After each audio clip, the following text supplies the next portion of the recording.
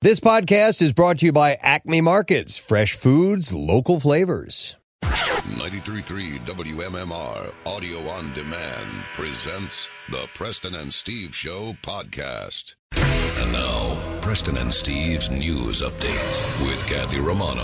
Today is Thursday, September 3rd. Good morning, Kathy. Good morning. In the news this morning, at least 3 black-owned businesses in Philadelphia received racist messages that threatened the owners and employees. The sender uses extremely offensive racial slurs. The person also threatened to burn down businesses and sexually assault employees. Shanti Myers, the owner of the Sable Collective, was horrified when she got the email Tuesday night. She said that her heart dropped when she read the email that threatened to kill and rape her staff. Myers says the note is frightening and it shows racism is still a problem. The owners of Stripped Juice also received the same malicious letter. The owner's wife says the email is inflammatory, vile, and disgusting. Myers says that while the email is disheartening, she's not letting the hate stop her from doing her business in a community that she loves. Back in July, Uncle Bobby's, another black-owned bookstore and cafe, was vandalized. Police are urging any businesses who have received anything like this to file a police report. The federal government told states to prepare for a coronavirus vaccine to be ready to distribute by November 1st. The timeline raised concern among public health experts about an October surprise, a vaccine approval driven by political considerations ahead of a presidential election rather than science. In a letter that to governors dated August 27th, Robert Redfield, director of the U.S. Center for Disease Control and Prevention, said states in the near future will receive permit applications from McKesson Corporation, which has contracted with CDC to distribute vaccines to places including state and local health departments and hospitals. CDC urgently requests your assistance in expediting applications for these distribution facilities and, if necessary, asks that you consider waiving requirements that would prevent these facilities from becoming fully operational by November 1st, Redfield wrote. He wrote that any waivers will not compromise the safety or effectiveness of the vaccine. Redfield told Yahoo Finance that officials were preparing for what I anticipate will be reality, in that there'll be one or more vaccines available for us in November and December. Wow. Several vaccine and public health experts pointed out that the final stage trials of experimental vaccines are still recruiting and are at best halfway through the process. The vaccine are 2 doses and each is given a month apart. Several experts told the Associated Press they did not understand how there could be adequate data on whether the vaccines work or if they're safe before November 1st. So we'll see. The Philadelphia 76ers might be moving away from the Wells Fargo Center to a new arena at Penn's Landing. The team made it clear last week that they want to move from South Philadelphia and into a new proposed arena along the Delaware River waterfront between Market and Chestnut Streets, roughly a 7.4-acre site. There are obviously people on both sides of this idea. The $4 billion arena bid vows to create 35,000 jobs in Penn's Landing and promises a solid commitment to include black and brown communities in the proposal. They have garnered the support of a coalition of leading minority businesses, civic and faith leaders. Others think the site is too small for such a large building and for the number of visitors that it will bring to the area. Environmental groups don't like the idea either. The Sixers did not make anyone available to comment on their proposal, nor did the Durst real estate developer out of New York, which also made a proposal for the property. Officials with Mayor Jim Kenney's office declined to comment on the plan. A decision on the proposal is expected later this month. I think what's going to happen here is what always happens when they plan something in that area, back and forth, back and forth, back and forth. And then it doesn't happen. No. Yeah, I know. Yep. In sports this morning. Ball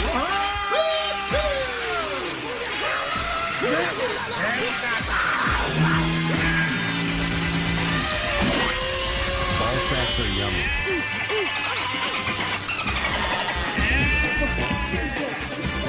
All right. It sounds a little different today. It was good. I liked it.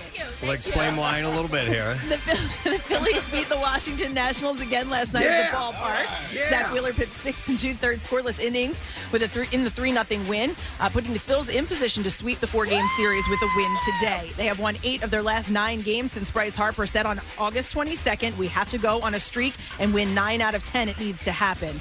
The series wraps up this afternoon. Anibal Sanchez will pitch for the Nats while Zach Eflin gets the start for the Phils. The first pitch is scheduled for 4:05. The Flyers and the New York Islanders face off in tonight's Game 6 in Toronto. The Islanders lead 3-2, and the puck is set to drop at 7 o'clock. Tom Seaver, the Hall of Fame pitcher and the hero of New York's Miracle Mets, who led his team from the National League basement to a World Series championship in 1969, died at the age of 75. The Baseball Hall of Fame announced his death, noting that the causes were Lewy body dementia and COVID-19. Seaver and his family announced in 2019 that he was withdrawing from public life because of advancing dementia. And Jay Wright dismissed speculation tying him to the Sixers head coaching vacancy, saying in a post that he is not a candidate for the job and that he is very happy and honored to coach at Villanova. About an hour after Wright posted his statement, Bobby Hughes of Rosemont College jokingly ruled himself out as a candidate for Sixers head coach with a nearly identical post. Hughes is a local product, having graduated from Malvern Prep in St. Joe's, and is a full-time career leader in wins at Rosemont, which plays in Division III. And that is what I have for you this morning. All right, thank you very much, Kathy. Smooth start to today's show. So...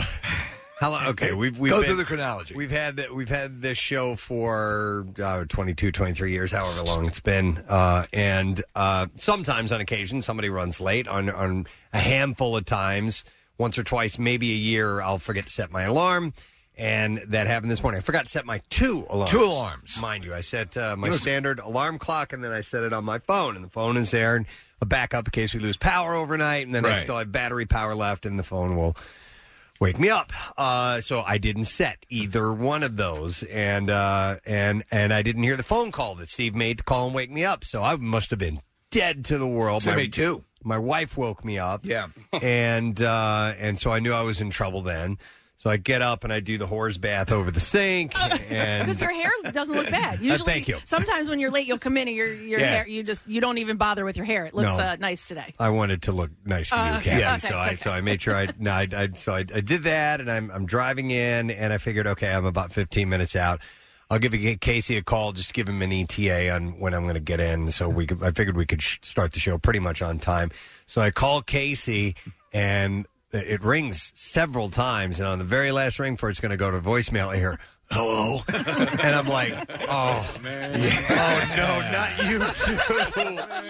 Yeah. So you just walked in. Yeah, you almost explained my morning to a T minus my wife waking me up. I did eventually, I heard Steve's ring. It was... That's how my rings sound. And so, my phone was on vibrate, and that sound entered my dream, and then eventually I woke up. I'm like, what the? What? And I looked at the clock, and the clock said 5:44. I'm like, okay, that's not that bad. Yeah, I got time. Right? Yeah. I've got time. The show starts at 6. Yeah, well, it registered as 4:44. Yeah, of course. And I'm like, oh, it's not that bad, Okay. I don't have to rush. Yeah. And then, and I was like, oh, did you see my text? Yes. And then, after I called you back, I saw your text. I was calling you to get a number to directly call Rochelle so that I didn't wake up the whole house. And you're not answering. And then at that point, I said, ew. So there's usually two feelings that are associated with it. One is panic, and you're really mad at yourself. The other sometimes is just this weird calm because you realize there's nothing you can do about it. And I agree. Yeah. I went through that, Nick, because I started off, Rochelle comes in, she's Press. And I go, because we sleep in separate bedrooms. Press, I go, what time is it? She goes, it's late. And I just go, F. I start F-bombing all over the place. I get up, and then by the time I get in and I'm brushing my teeth, I'm like, it is what it is. You're late, Yes. dude. Yeah. Don't kill yourself trying to get in. So you're right. There's a bizarre calm that comes with it at some point. Yeah, someone once explained that to me and said it's at the point where you need to realize this is where you're supposed to be at this moment. Like there could have been like a car crash right in front of you that you missed because you were late that day or whatever it is, and just don't. Of course you're going to rush. I mean that's natural instinct when you're late for something, but like just don't go. Don't be out of hand with it. Right. There's nothing you can do. This is where you are at this point, and you'll get there, and life will go on. Yeah, you kept it under. You said 100. No triple digits today. I think the calm usually comes when you're really late, right? Yeah. When like the panic comes when you're late, when you could actually kind of make it on time-ish, right? Yeah. But so today I was so late. I just made myself, eggs and bacon. Yeah, I was like, whatever. I'll get there. I need to change the oil in my car. All right. Well, I don't want to push it. We're all together and we're ready to go now. So we will. Yes, Case. No. I'm just you don't have music. Oh, you're not set up yet. Okay. So you're all here's what we got going on today. Well, normally I tell you what we have on the show at this point, so I'll do that. We give away a Word of the Week prize. I teased that a moment ago. Smith and Myers are playing tonight. Brent Smith and Zach Myers are playing from Shinedown. That is at Citizens Bank parking lot for the Live and Drive-In. We will do the giveaway for that at the end of the show. We also have some great guests on the program today. Kevin Nealon is joining us. He's got a new stand-up special. It's called Behind the Mask, and it's going to be... It's streaming on Saturday, I believe, right? It just doesn't say where. It says Saturday, September 12th at 10 p.m. It just doesn't say where it's streaming. Well, if you go to Rush Tix and buy your tickets there... You'll know. It's an hour. Find out. Yeah, brand new stand-up special. All right, and then we have... it's not Anthony Starr, it's Antony Starr, I believe. Antony Starr is an actor, and he plays in a show called The Boys that Steve and I are all in for. We were... The second season starts this week. Yes. And I'm rewatching. I've got one more episode to go. The first season, I'm rewatching it because it is so damn good. If you do watch The Boys, and he's Homelander, you know who that is. So we're going to have him on. Very excited to talk to him. And also actor John David Washington, who was supposed to call in yesterday. He overslept. Yeah. Seems like it's catching. He stars in Tenet, and that's in theaters today, by the way. That's what it says here on my list. So we have these things and more taking place. Let's break and come back in a second, and we'll do the stupid question, entertainment report, all that stuff. So we're not going to be gone long. We'll be right back. So it's Love Preston and Steve and WMMR? Check out WMMR.com for more of everything that rocks. Steven Singer's Real Expert Jewelers are available for virtual and in-store appointments. Real diamonds, real experts, real people. It's easy to go to IHateStevenSinger.com. Back with more of the Preston and Steve Show podcast. Here is your stupid question for today. By the way, we're going to give away Tony Hawk's Pro Skater and Tony Hawk's Pro Skater 2 for PS4.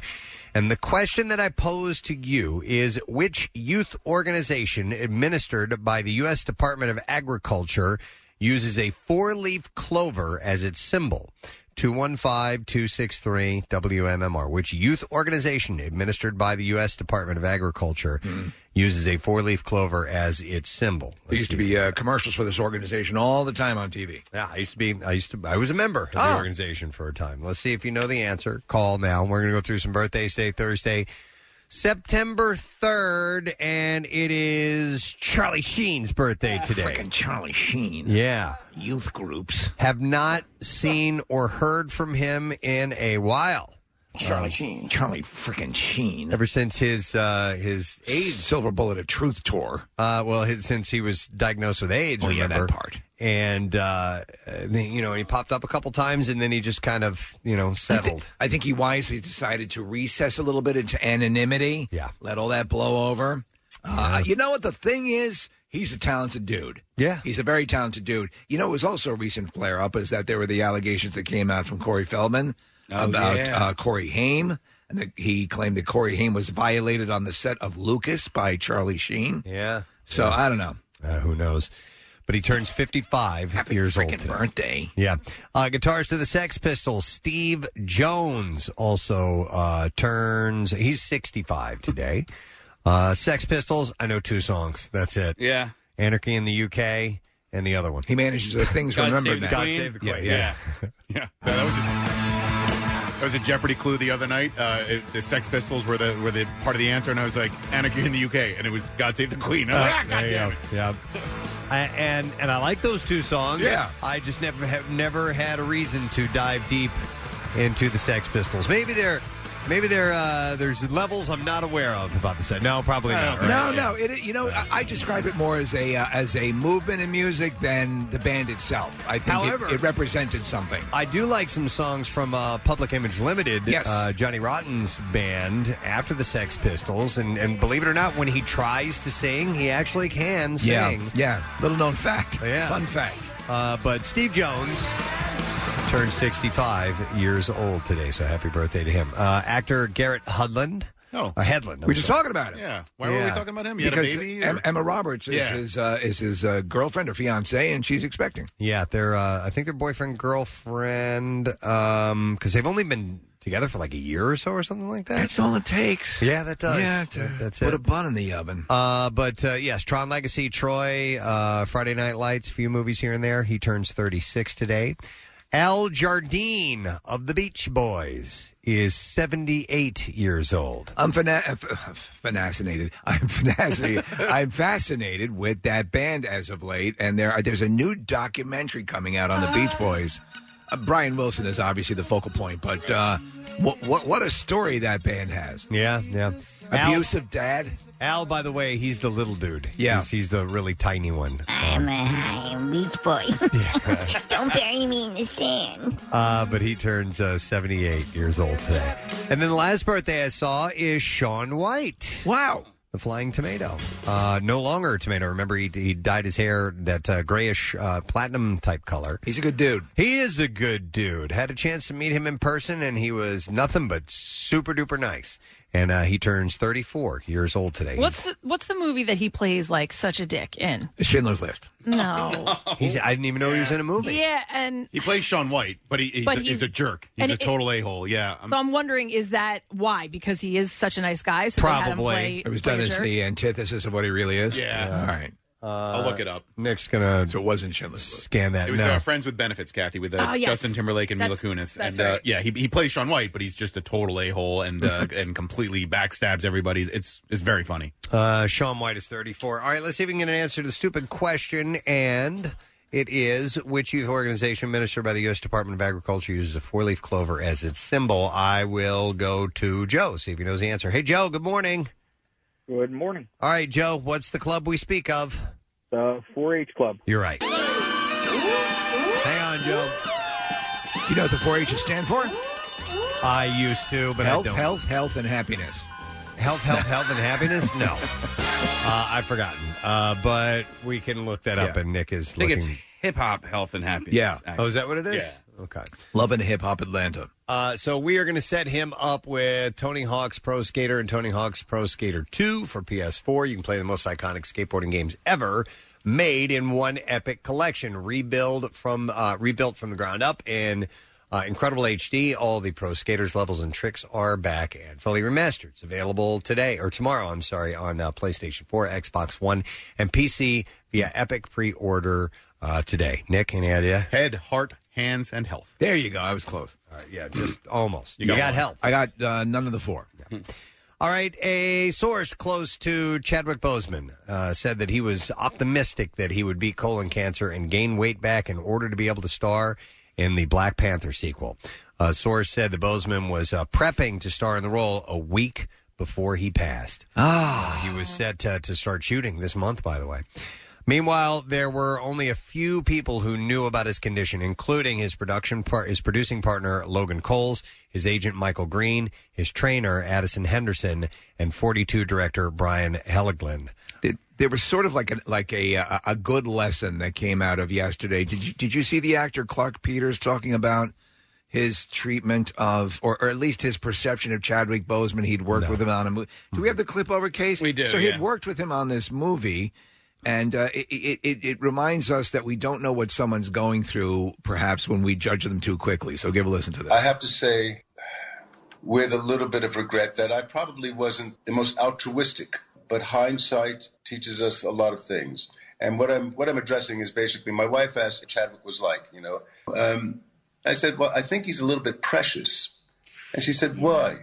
I said, because he's surrounded by people who are fawning over him. You know, he's got a Chinese the practitioner who's massaging his back when he walks off set.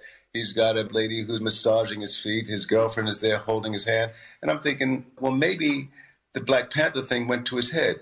But now I regret even having those thoughts because they were really looking after him.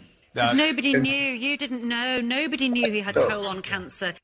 It was good until the until the end there. That came out of nowhere. But that is, and that's the way it would have been. You maybe, had it been a secret. Look at this guy. Yeah. Boy, what a prima donna. Pampered, yeah. But no, they were looking after his health. Wow, that's sad.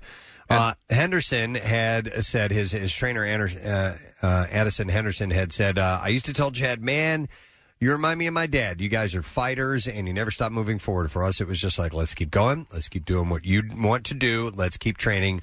And then me and Logan and his family, his wife Taylor, we were always just here to support him. Sources say that Bozeman was in a bout of hardcore pain while filming his last film, Netflix's Ma Rainey's Black Bottom. As for the projects he chose, Green had indicated that he never really did dark movies because he was fighting the darkness himself. Green said, I remember him and Tessa Thompson were offered a movie. It was about two slaves, and he was like, I do not want to perpetuate slavery. And it was like, we're not going to keep perpetuating the stereotypes, and that's why he wanted to show men of strength and of character. So just sad news, 43 years old, still thinking about that. Meghan Markle and Prince Harry are officially Hollywood producers. The Sussexes have signed a multi-year deal with Netflix, according to the New York Times. Their production company, the name has not been made public yet, will crank out documentaries, feature films, scripted shows, and children's programming exclusively for Netflix. Their first show is a reality show. It's called The Real Housewives of Buckingham Palace. Now, how would that not be a hit, man? Would you not watch that? God, yes. Real Housewives of Buckingham Palace? Were you talking to that hoochie mama? Yes. Oh, my God. That's got so many possibilities to it. They could go to other places like Frogmore and Lady My Ass, Windsor Castle. Exactly.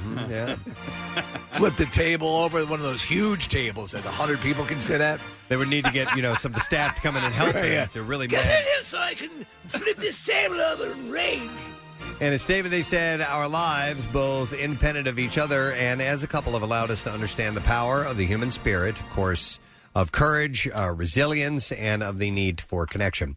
Through our work with diverse communities and the environments, to shining light on people and causes around the world, our focus will be creating content that informs but also gives hope, blah-de-blah-de-blah. Preston, The Boys starts tomorrow. I'm excited about that. God bless them, but knock it off. Which means, really, tonight at midnight, right? It really it's going to drop tonight at midnight? I'm going to watch it. All right, let me get into some other stories. Casey's going to watch it. Yeah. I was hoping you would say, me too. I am. What if he doesn't want to? Well, you slept in today, so you could probably make it to midnight tonight. Maybe.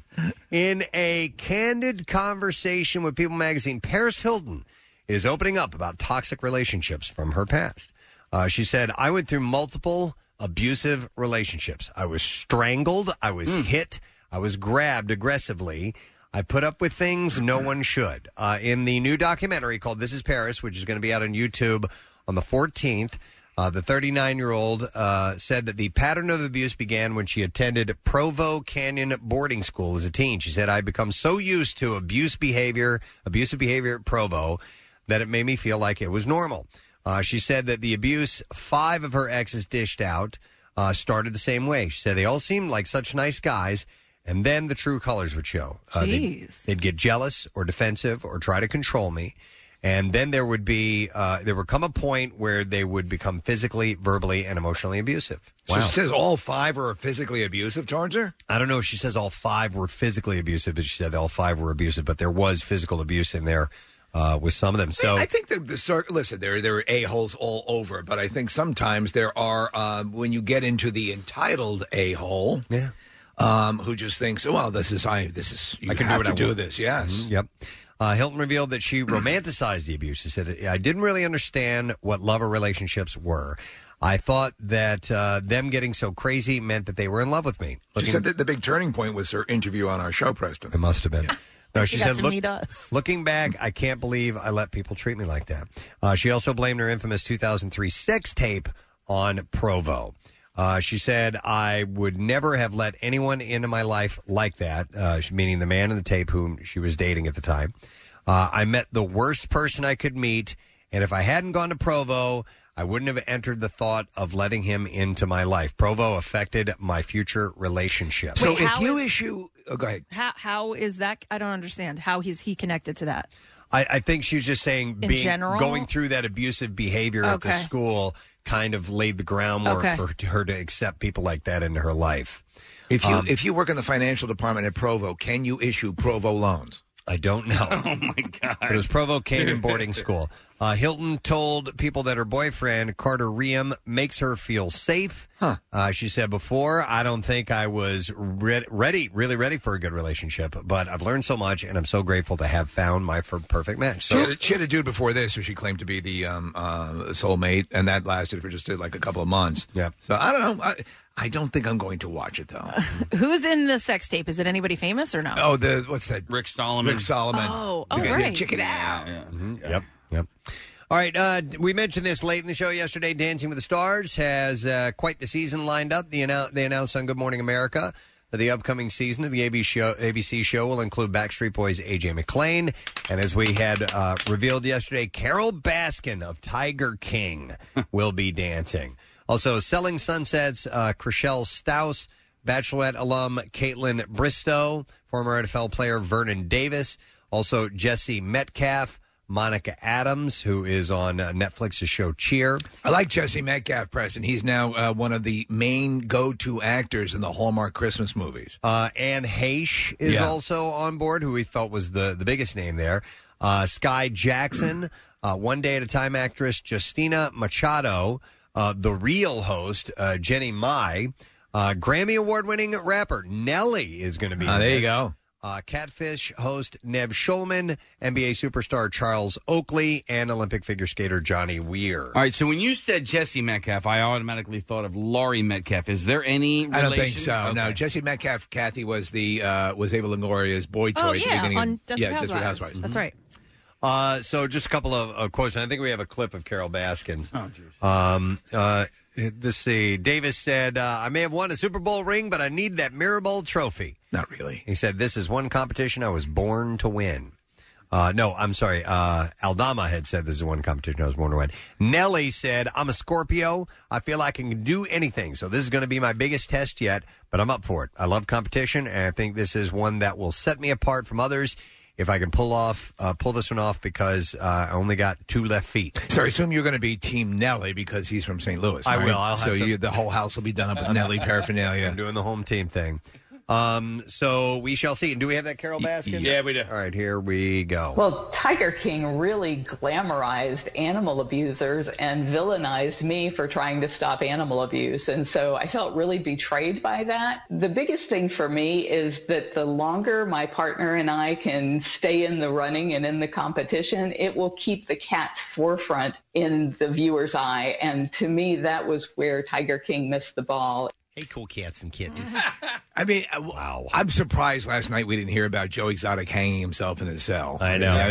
It's got to drive him out of his mind. Nick has pulled up video that we're watching right now of Johnny Weir skating. I think he's the odds-on favorite because of the choreography. Yeah. And it's never the case, though. The athletic ability. But the audience it's has a popularity contest, too. He spends a lot of time in our area. And this skating video, Preston's from Wilmington because they have those world-class skating facilities down in Delaware. And I think, is he from here originally? He might be from, is he from Reading?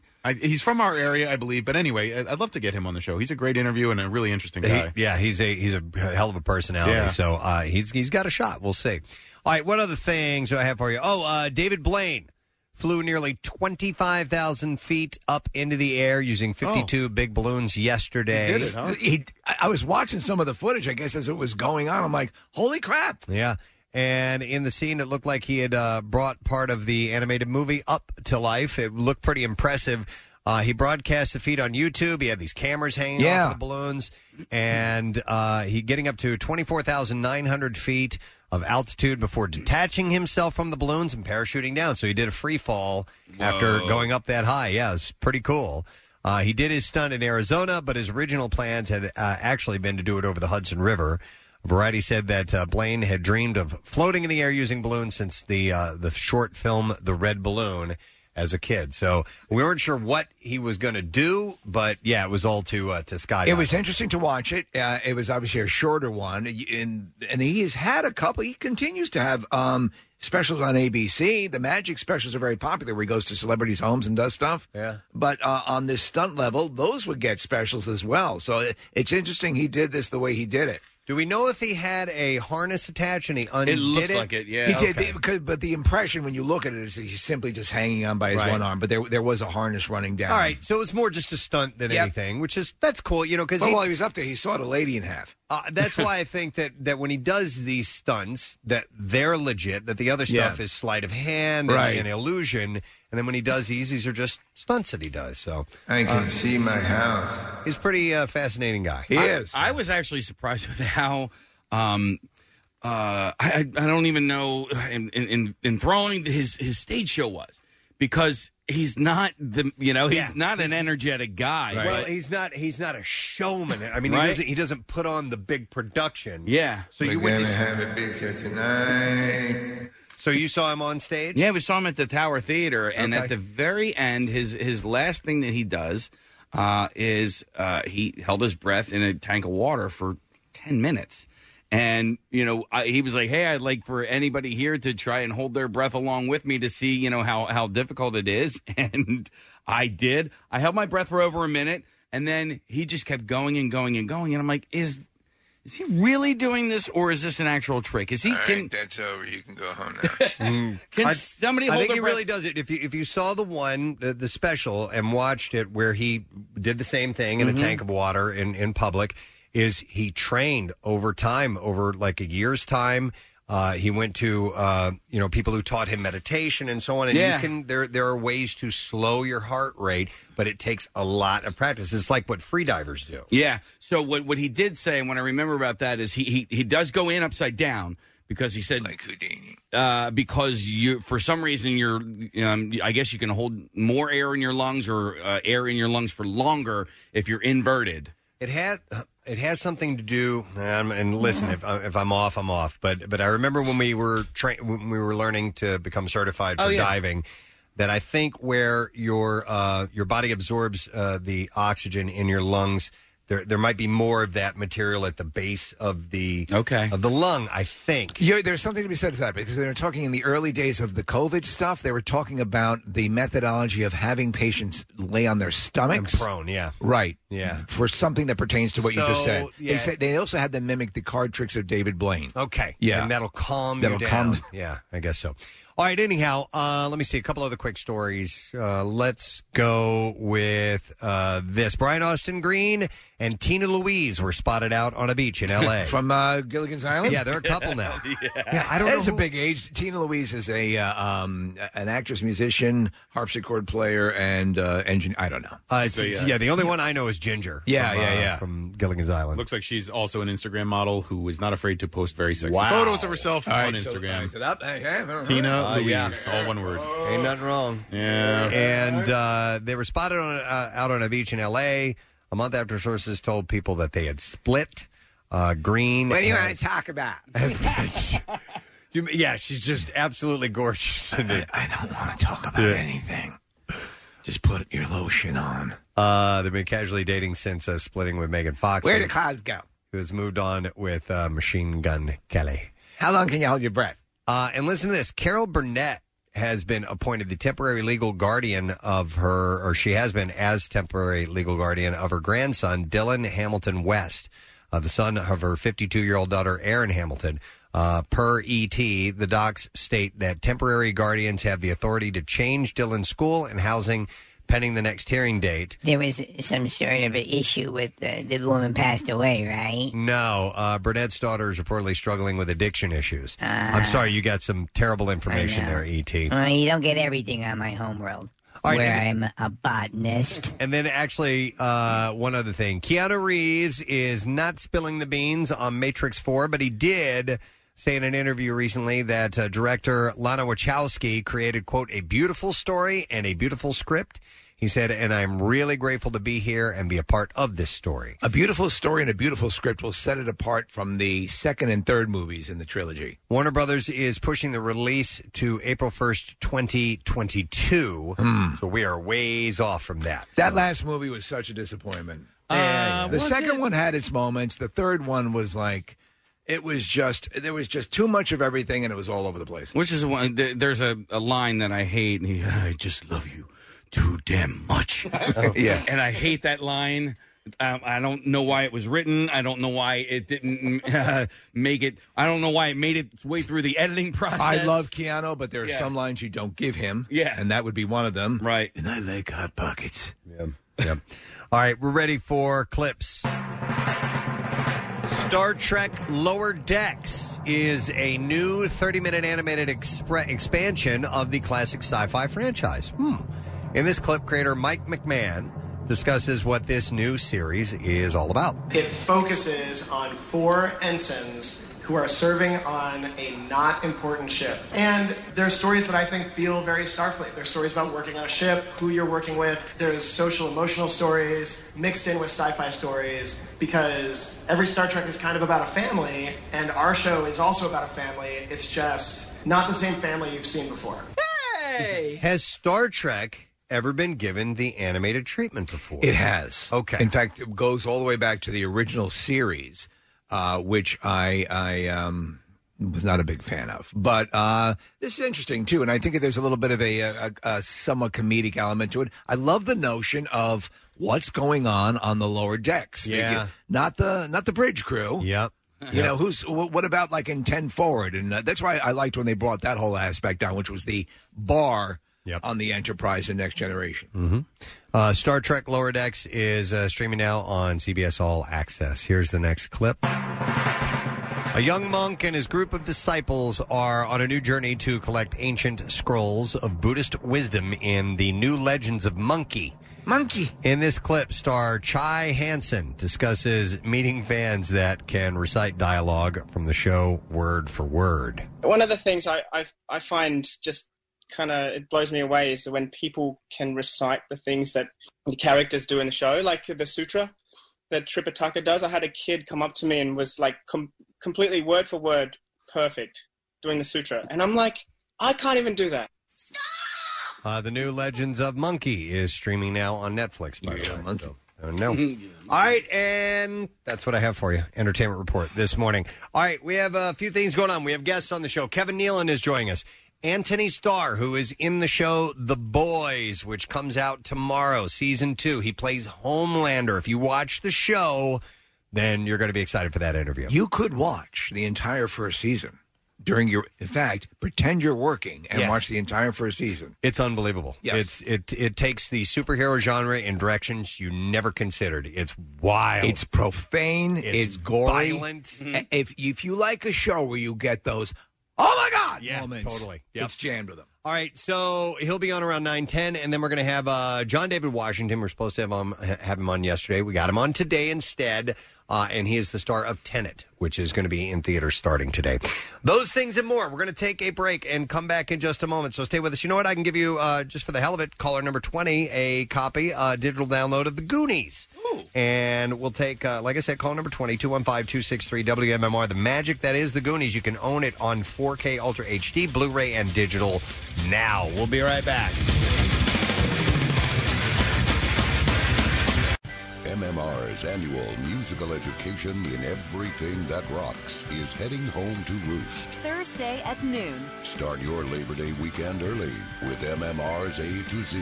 The homeschooled edition. No new math or pop quizzes. Just thousands of songs covering everything from A to, well, Z. Duh. An alphabetical countdown lasting over a week with 0 repeats. All your favorite songs. Ones that'll make you go, oh, yeah. Tunes you haven't heard in ages to make you say, oh, wow. And a few that'll undoubtedly elicit a, if you like pina colada. Oh, what the hell? MMR's A to Z, the homeschooled edition, presented by the Bush Auto Group. Fast, easy car buying online. BushAutoGroup.com. From 93.3 WMMR. Everything, and we mean everything, that rocks. Has anybody had breakfast yet? No. All right. Well, let's have breakfast. It's time for the connoisseur. We have some. Connoisseur, the not quite, the Labor Day weekend edition. Yeah, pretty much so. Everyone thinks about eating over Labor Day. This is true. And I just did a live commercial endorsement for Cinch, the propane tank thing. Which is sensational. I use it too. It is great. And I haven't made any grilling plans as of yet. Do you usually, in advance of a weekend, do you kind of have an idea of where you're going on? Because this is, from what you're saying, this is going to be an optimum barbecue weekend. Yeah. I actually don't usually do the stereotypical that Monday Labor Day celebration because we have to get up early the next day, and it usually involves some beer. You do it on Sunday, right? I will. If I'm going to do something, I'll do it on Sunday. Me too. Yeah. You know. But grilling, have I talked on air about my Blackstone yet? My Blackstone grill? And okay. what a revelation it has been in your life. Yeah. And you still, I went to see Casey down the shore when we were on vacation. We popped down there for the weekend, and sure enough, went out back, and his Blackstone grill was out there. It was a little dirty. I was like, I haven't cleaned it yet. Don't judge me. I mean, honestly, that's kind of my only complaint about that type of grill. Now, the Blackstone grill is essentially what it is. It's just a giant fryer. Yes. You know, no, not a fryer. Not a fryer. It's a griddle. Giant griddle. It's a gryer. It's a gryer. So my only complaint is the upkeep for it, because where's the grease go? So there's a little trap in the back, a little grease trap in the back. So there's a picture here in the studio. If you see along the back wall, there's a little hole, and there's a little indentation, and then there's just this little bucket or whatever receptacle where upkeep is required. Yeah. I mean, obviously that goes in there. You got to wait for it to congeal, and then you throw it away or whatever. But you're not getting a classic. You're not getting a classic barbecue taste. No, and it's not that it's at not all. meant for that. No. I mean, if you remember us talking to Bobby Flay, he talks about the best burgers are actually kind of fried. Right. Yeah, the fat stays in it. Fat stays in it. Yeah. It's like if you were to go to a cheesesteak restaurant. It's what they're cooking. Exactly. Yeah, of course. But apparently, this does have a. You could take the griddle part off, which is super heavy, and you can actually put a grill on it as well. Yeah. All right. So the grill, will allow the fat, the drippings to go down in and burn off him. But I make breakfast on it. That's the thing. I'm out there grilling. Cereal. I make cereal. Pop-Tarts are great. I bet you Pop-Tarts would be good on that. Anytime you go to a diner, a Greasy Spoon, something like that, they're cooking breakfast on that. And they've got it smells good. They've got 1,000 eggs are cooking at the same time. So you can cook en masse for one of those, which is why it's good for cooking for the whole family. I still have to learn about timing and press. Because you're actually really good in the kitchen. For me, timing is one of the things with everything I need to work on. You just learn it over time. You figure it out after a while. You need time to learn how to manage time. Yeah. When you eventually figure out how to have it all come together at the same time and be hot at the same time, and it's something that I'm actually really good at. I'm like, oh my God, I got to go get the cheese. I can't believe I didn't have the cheese out here. Yeah. Everything's going to burn, and It's like bees. La-di-da-di-da. Exactly. The bees, and all of a sudden, La-di-da-di-da-di-da. Oh, bees! And just change that to cheese. Yeah. Do it. Can you do it? La-di-da-di-da-di-da. Oh, cheese! That's great. Awesome. That's good. Well, speaking of breakfast, it turns out what you choose to eat for breakfast can reveal things. Oh, my back? Yeah, you're back. About your personality. English food brand Weetabix. Weetabix? Yeah, polled 2,000 British adults about their personality traits and then compared it to what they reported eating for breakfast. It turns out most people who identified as bohemian prefer to have a pain au chocolat for breakfast. Do we know what this stuff is? I love pain au chocolat. What is that? It's a chocolate croissant. It's a Knock it off. sort of no, man. They're chocolate delicious. croissants are awesome. They're No, really I good. do love them. Just calling that it's bread stuffed with chocolate. Yeah. Yeah. It's America, Jack. It's bread. You got chocolate in it. Weetabix is terrible. It's like eating cardboard. I've actually had it. Yeah, it's awful. I had it over there as and you're right. Let me try this out on you with your accent there. Yeah. Made me think, Steve. Because if you have a chocolate croissant, which is essentially bars, bread with chocolate in it. thin bars of chocolate inside a croissant, which is fantastic. But could you, in turn, the bastardized, super duper cheap Americano way of just taking two slices of sandwich bread and putting Hershey's a Hershey's bar inside there and making a chocolate. I want to try that bar sandwich out Now, of it. needless to say, the croissant in and of itself is wonderful. Oh, it's loaded with and butter. Butter. I looked into making homemade croissants Yeah. one time. I'm like, that's too much work. And there is a ton of butter in it, which is why it's so damn good. It's all over the chocolate. Yeah. So maybe if you put butter on the bread first and then or chocolate Here's bars. how you make cheap croissants. Yes. You get 2 slices of Wonder Breads and you stick Hershey's between it and butter the F out of it. There you go. Voila. Voila. Then you get one of those stupid grills Casey's got and you fry it up. You could make a grilled one. I could. You actually could on that. It'd probably be awesome. You can always experiment with stuff. Anytime you apply chocolate, it's a legitimate experience. All right. So anyhow, the people who identified as Bohemian prefer to have the, how do you pronounce it, Nick? Au chocolat. Pain au chocolat. Like a P-A-I-N? Is how it's spelled, right? Like au pain. Pain au chocolat. Like, Pain. Yeah. Pain au chocolat. Exactly. Au bon pain. For breakfast. Would you like a Hershey bar between the 2 pieces of Wonder Bread? Well, those who say they just drank a cup of tea are likely to be high earners, ranking in over $133,000 per year. And miserable. Those who loved French toast, more likely to be party animals, while those who just eat a banana are more likely to be stressed out, and those who reach for cereal are deemed most trustworthy by their friends and family. So my breakfast, my usual breakfast is on the weekend. Before I'm exercising, because I exercise early on the weekend, I will have just a protein bar, and then I will have oatmeal when I come back. After. And that's Steel cut, right? Steel. It's got to be, man. Even though I don't know what it is, I have no idea. You But it's the size. Is it? I Yes, don't know. yes, I they're just know smaller. that has it been cut by steel things? And so that's my favorite. But occasionally, here's my issue with cereal. And let me ask you guys if you have this as well. If it's a cereal you love, do you find yourself eating like 7 bowls of it? Because I always do. I eat far too much cereal. No, I'm good after one bowl. Yeah. What are you eating that you can feel full after one bowl? This is the guy who has like a spoonful of ice cream and calls it dessert. Special K almond, vanilla almonds. Like Frosted Mini Wheats, I've got to have like 2 bowls, 2 or 3 bowls. Yeah. You said the How big's your bowl? The banana. Regular. The banana is means stress or Yes. that's like that would most describe me. The list that you just went through, like I'm most likely to just grab a banana and then not eat until lunch. There's one more though. Okay. Those who included peanut butter in their breakfast were more likely to say that they're passionate lovers. Oh, I got peanut butter in my bag right now. While those Jeff, mother effers. While those who enjoyed avocado toast tended to be well traveled. Oh, okay.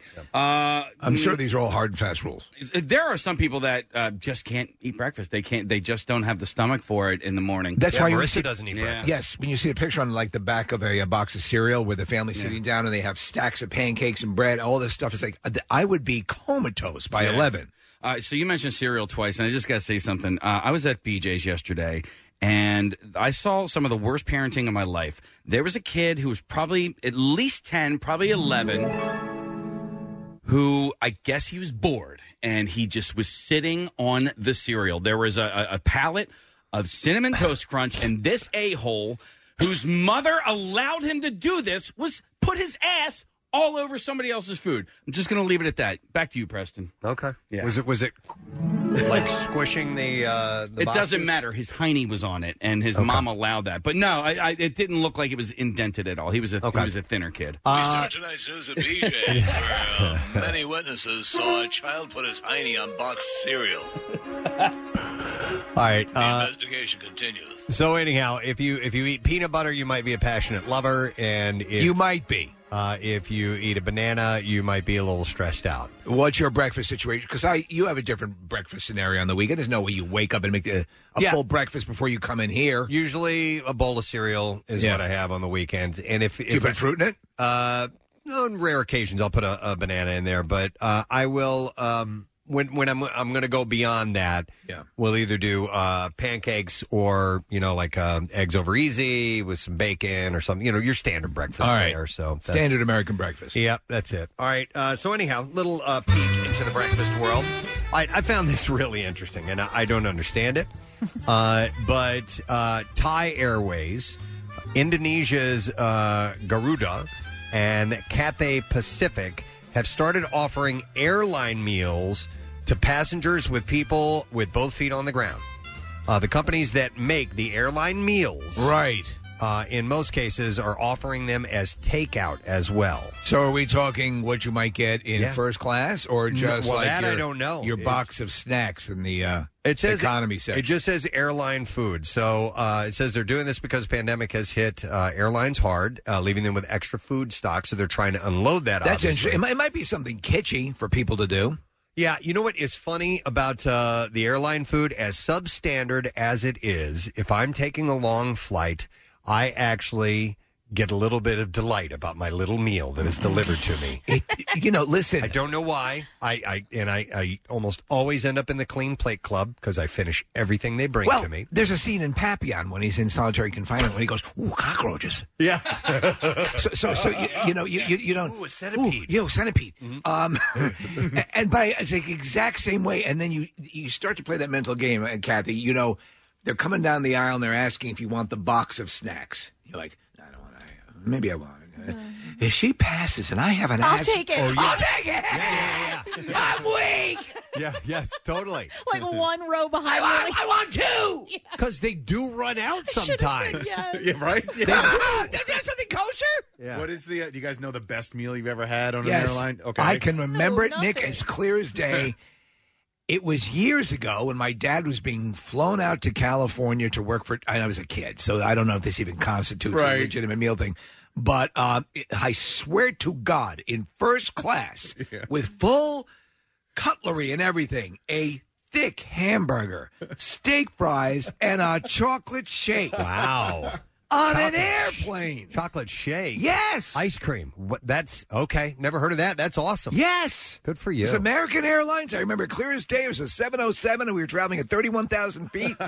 I don't remember the best meal I've ever had, but I just know that when I do have that meal, I'll do everything from using the little salt and pepper thingies, the little pat of butter, everything. I will make sure I'm going to do this right. You feel like Steve Carell in Dinner for Schmucks with, kind of little intricate things. Yeah. I'm getting my money's worth, I think. Yeah, oh God, I think that's part of it mentally, is I paid for this ticket. Yeah. I'm getting every bit of this. For sure, yeah. And I'm polishing a turd by pretending this is good food. Please don't take that. I haven't licked all the salad dressing out of the container. Totally. Yeah, and then you take your bread and you clean out the rest of the salad dressing. Yes. Yes. Every last so drop. I'm not alone. You got to sop it up. No. I'm going to have to push it away. I'm full. That's how you normally eat, though. What's right? that? That's how you normally eat, though. I sop up the plate. I clean the plate with bread. And I definitely do it on the plane. But if you're lucky enough to do an international flight, they usually have halfway decent meals. Agreed. On an international. They do, yeah. Yeah, they do make it worth If you your while. see, because there are similar dishes that pop up. So what is your favorite dish? On a plane? Yeah. I've had a good steak, believe it or not. And it was an it was Really? it was to London. This was before our trip to for the Eagles game a couple of years ago. It was maybe 6 or 7 years ago. But it was like a well-cooked steak, a filet mignon. And I lucked out. They'll get pasta right. Sometimes, Yeah. Yeah, I've had a couple of chicken dishes that have been okay. How about the Weetabix or whatever they Weetabix? Pain au chocolat. But usually, like the cookie's pretty tasty. That they give you, like a shortbread cookie or something like that. We're about 10 to the gas. Pass out cookies. Do you like cookies? Are you thinking about not getting the cookie, but now you're thinking about the cookie, aren't you? Because if she passes, you don't take the goddamn cookie. You're SOL. I would rather go through the hassle of cooking food at home. You guys know how much I hate cooking. Yes. I will cook food at home. I'll put it in Tupperware, and I will take They'll let you on with that? food. Or Yeah, you have to not- hide it in your bra? Not liquids. Food. Yeah, and I will take like whatever, a salad or grilled chicken or whatever with me. Then eat airplane. Wait food. a second. Listen, So- I haven't flown first class in years. I think the last time I flew first class was like 20 years ago, and yes, that was a little bit different experience, and I was going to Europe, and the food Right. was a little bit better. But no, like just you flying, can prepare food and in a container, bring it with you, and they'll let you on with it? Yeah. I did when we went to London for the Eagles game. I brought dinner with me because I was like, I'm going to be hungry, and there's no way that airplane food is going to be good. Okay. Kathy takes that little candelabra with the lighting the candle. I bring food on board if it's a flight that I know they're probably going to only have a snack on. Oh, If- God. If they're serving meals, then I won't bring them. And I will not bring anything that smells. Don't worry. What pisses me off is the person who comes on board and they've got something that's like super. the smell just permeates the cabin. There's Chickies and Pete's in a couple of different terminals at the Philadelphia International Airport, and I was on a flight with a guy who brought mussels on. Come on! I swear, I swear. Are you kidding me? At least with fish, you eat it and then it's gone. But those the lingering shells, the shells stick around and stink. I was like, "Is this dude for real?" I'm having a Limburger sandwich. Wow! Hang on a second. I'm going to go to Kira. Kira, good morning. Hey, guys. Hey, what's up, Kira?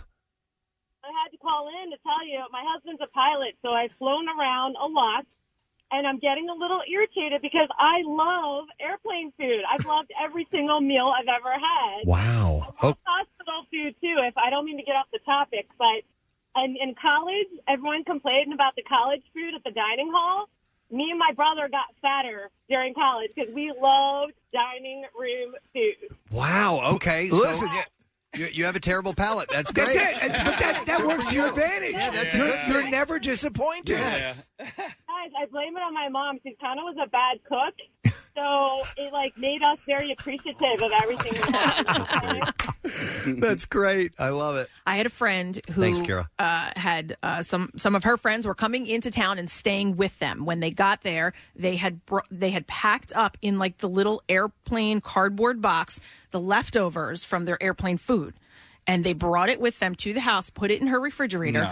No. I promise you, this is a true story. She said, okay, what do you guys want for dinner? I'm going to go out. I'm going to cook something. And they went, no, we're okay. We still have leftovers. And they ate the leftover airplane food instead of having her cook a meal for them. A fresh meal? No, I wouldn't do that. Sometimes that happens to people. It's usually old people who will open up like a handkerchief and there'll be half an apple in it. Right. And I just didn't want to waste it.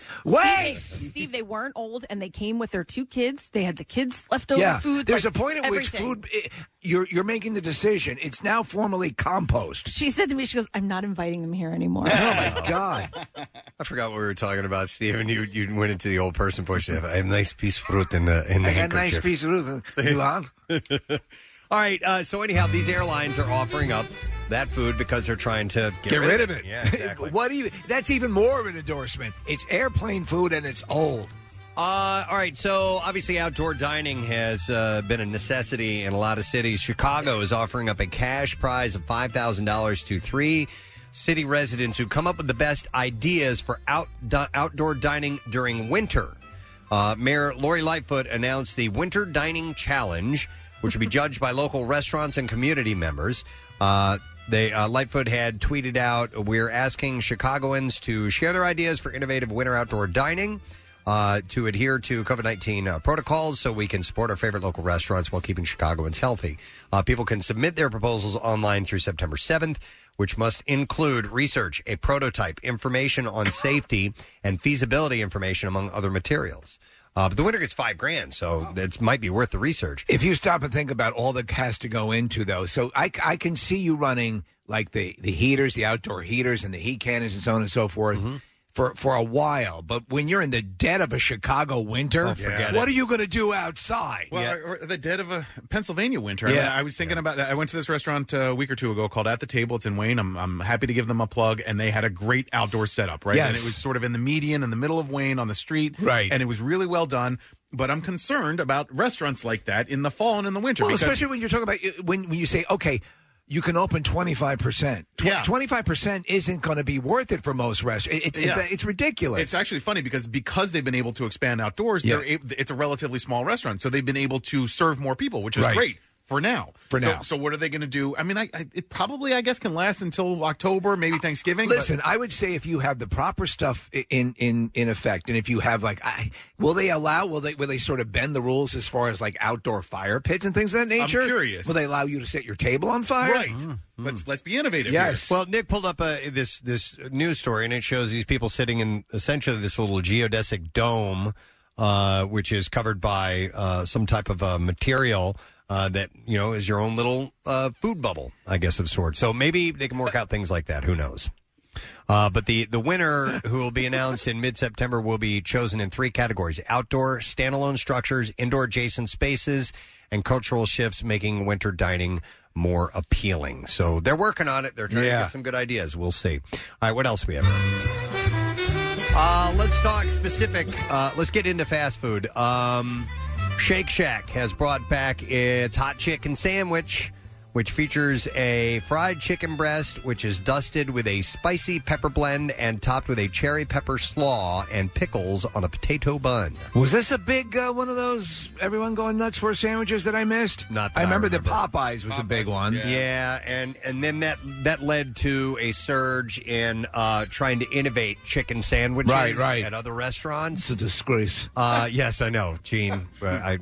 Not a fan. We need to be moving away from this type of thing. Absolutely. Save this majestic bird. They've also added 3 new limited edition menu items: hot chicken bites.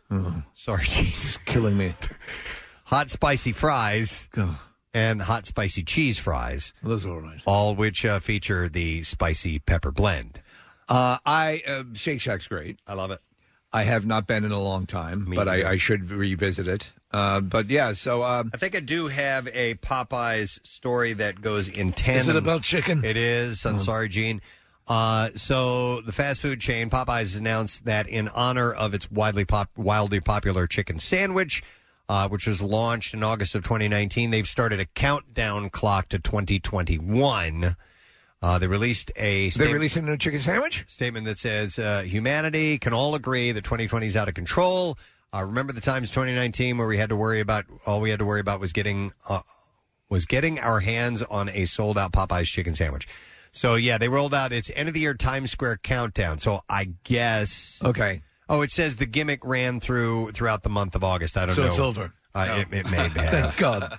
Thank God. I don't think they had taken it off the menu, had they? No, it's still there. It's still there. Have you had? Dumb. Oh, yeah. And how does it compare to the Chick-fil-A? Can you get real on me here? So it's really, really hard because all right. So I prefer the spicy chicken sandwich at Chick-fil-A. I just discovered that I probably like the regular chicken sandwich at Popeyes more than the spicy chicken sandwich because the spicy chicken sandwich is only just a spicy sauce. So your final decision, you savage? It's a tie.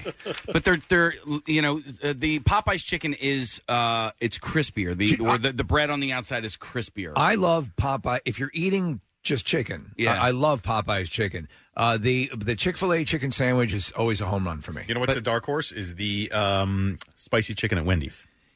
Is it? It is good. Really? The number 6 is my go-to at Wendy's. Preston, you know what what used to rock, and I know we're getting to the chicken guy in a little bit, but the Arthur Treachers. I think we want to mention this. Arthur Treachers used to have batter fried chicken. Do they still exist, the Arthur Treachers? I think somebody told us there was one. Okay. Is there one in the airport or something? Probably. Like that? And they don't even know it's there. But their chicken was fantastic. My favorite chicken was actually Long John Silver. So you had another fish place. Yes. It's because their batter is so good. It's probably the batter has all the seafood residue maybe. on it. Yeah. Maybe. Kath?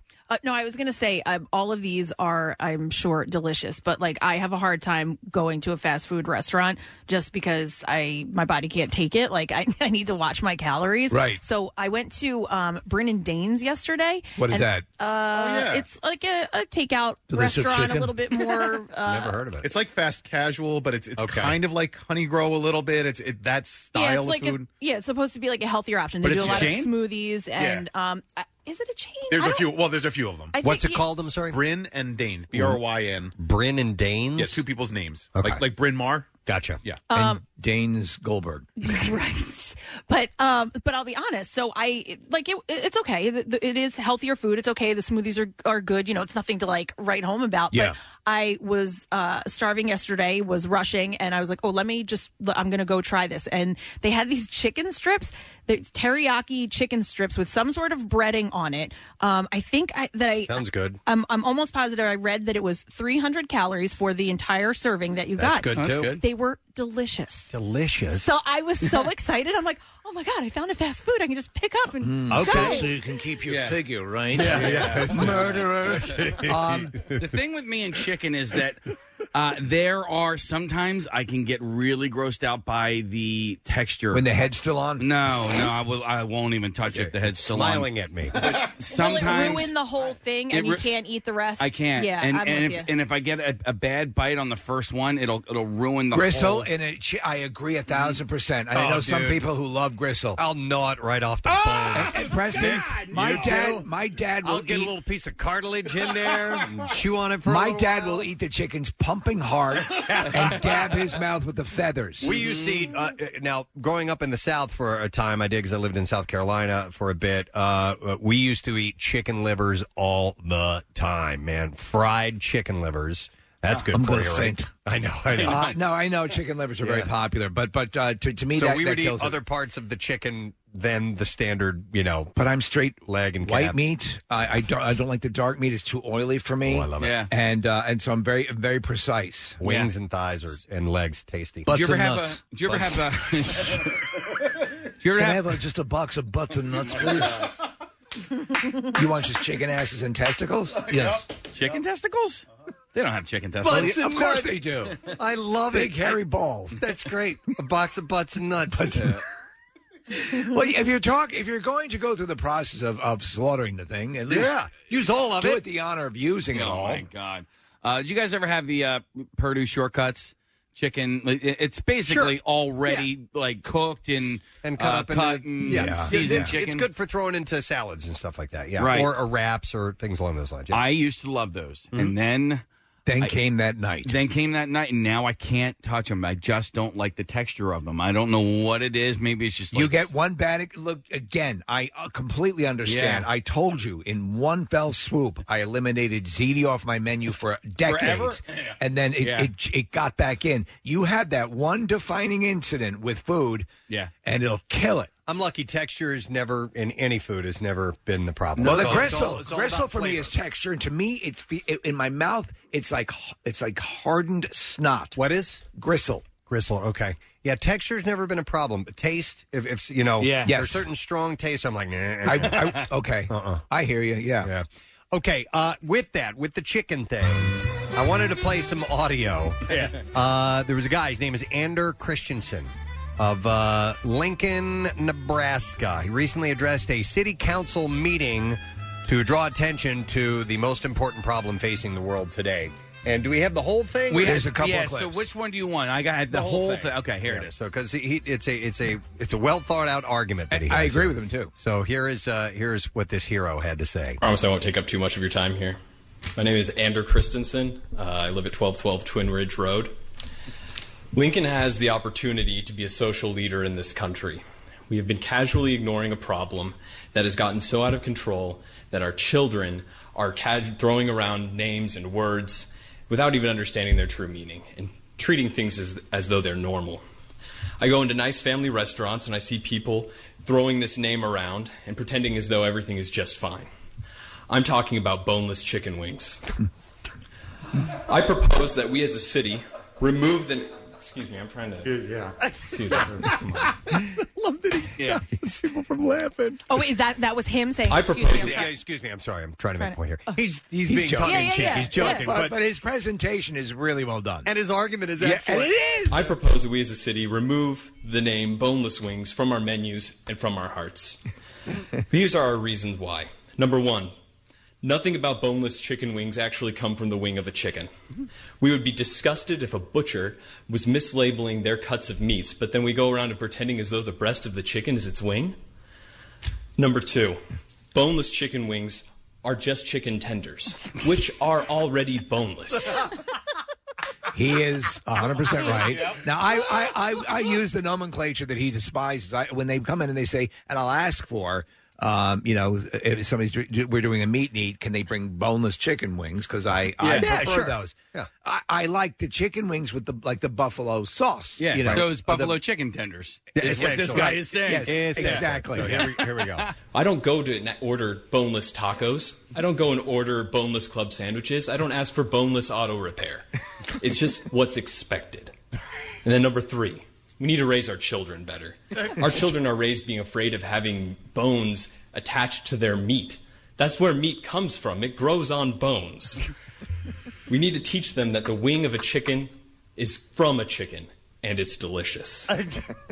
I propose that we rename boneless wings in the city of Lincoln. We can call them buffalo-style chicken tenders. We can call them wet tenders. We can call them saucy nugs or trash.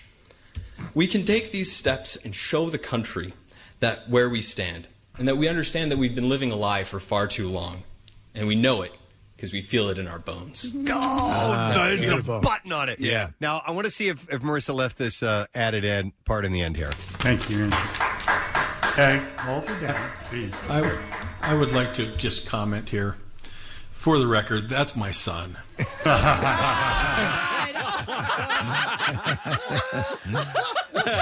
great. Oh, that's awesome. Well done, American hero, Mr. Andrew Christensen of Lincoln, Nebraska. I do love the Buffalo chicken nuggets. Or the boneless wings. Now, I think that guy's a hero, right? What I'm wondering, though, what I think he might have wrong is I think the boneless chicken wings, it might be dark meat that they process is and that what shape it is? and make Okay. it. Now, I'm not 100% sure, All right. but I thought if you're going to put wing in there, it should at least be, dark meat. So what is, when you have a classic chicken wing, you're having the chicken wing, yes? absolutely. Okay. It's the all actual right. wing? Yeah.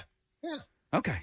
Yeah, sometimes you can order and I forgot the term for the chicken breast. It still has the wing on it. Knockers. No, not knockers.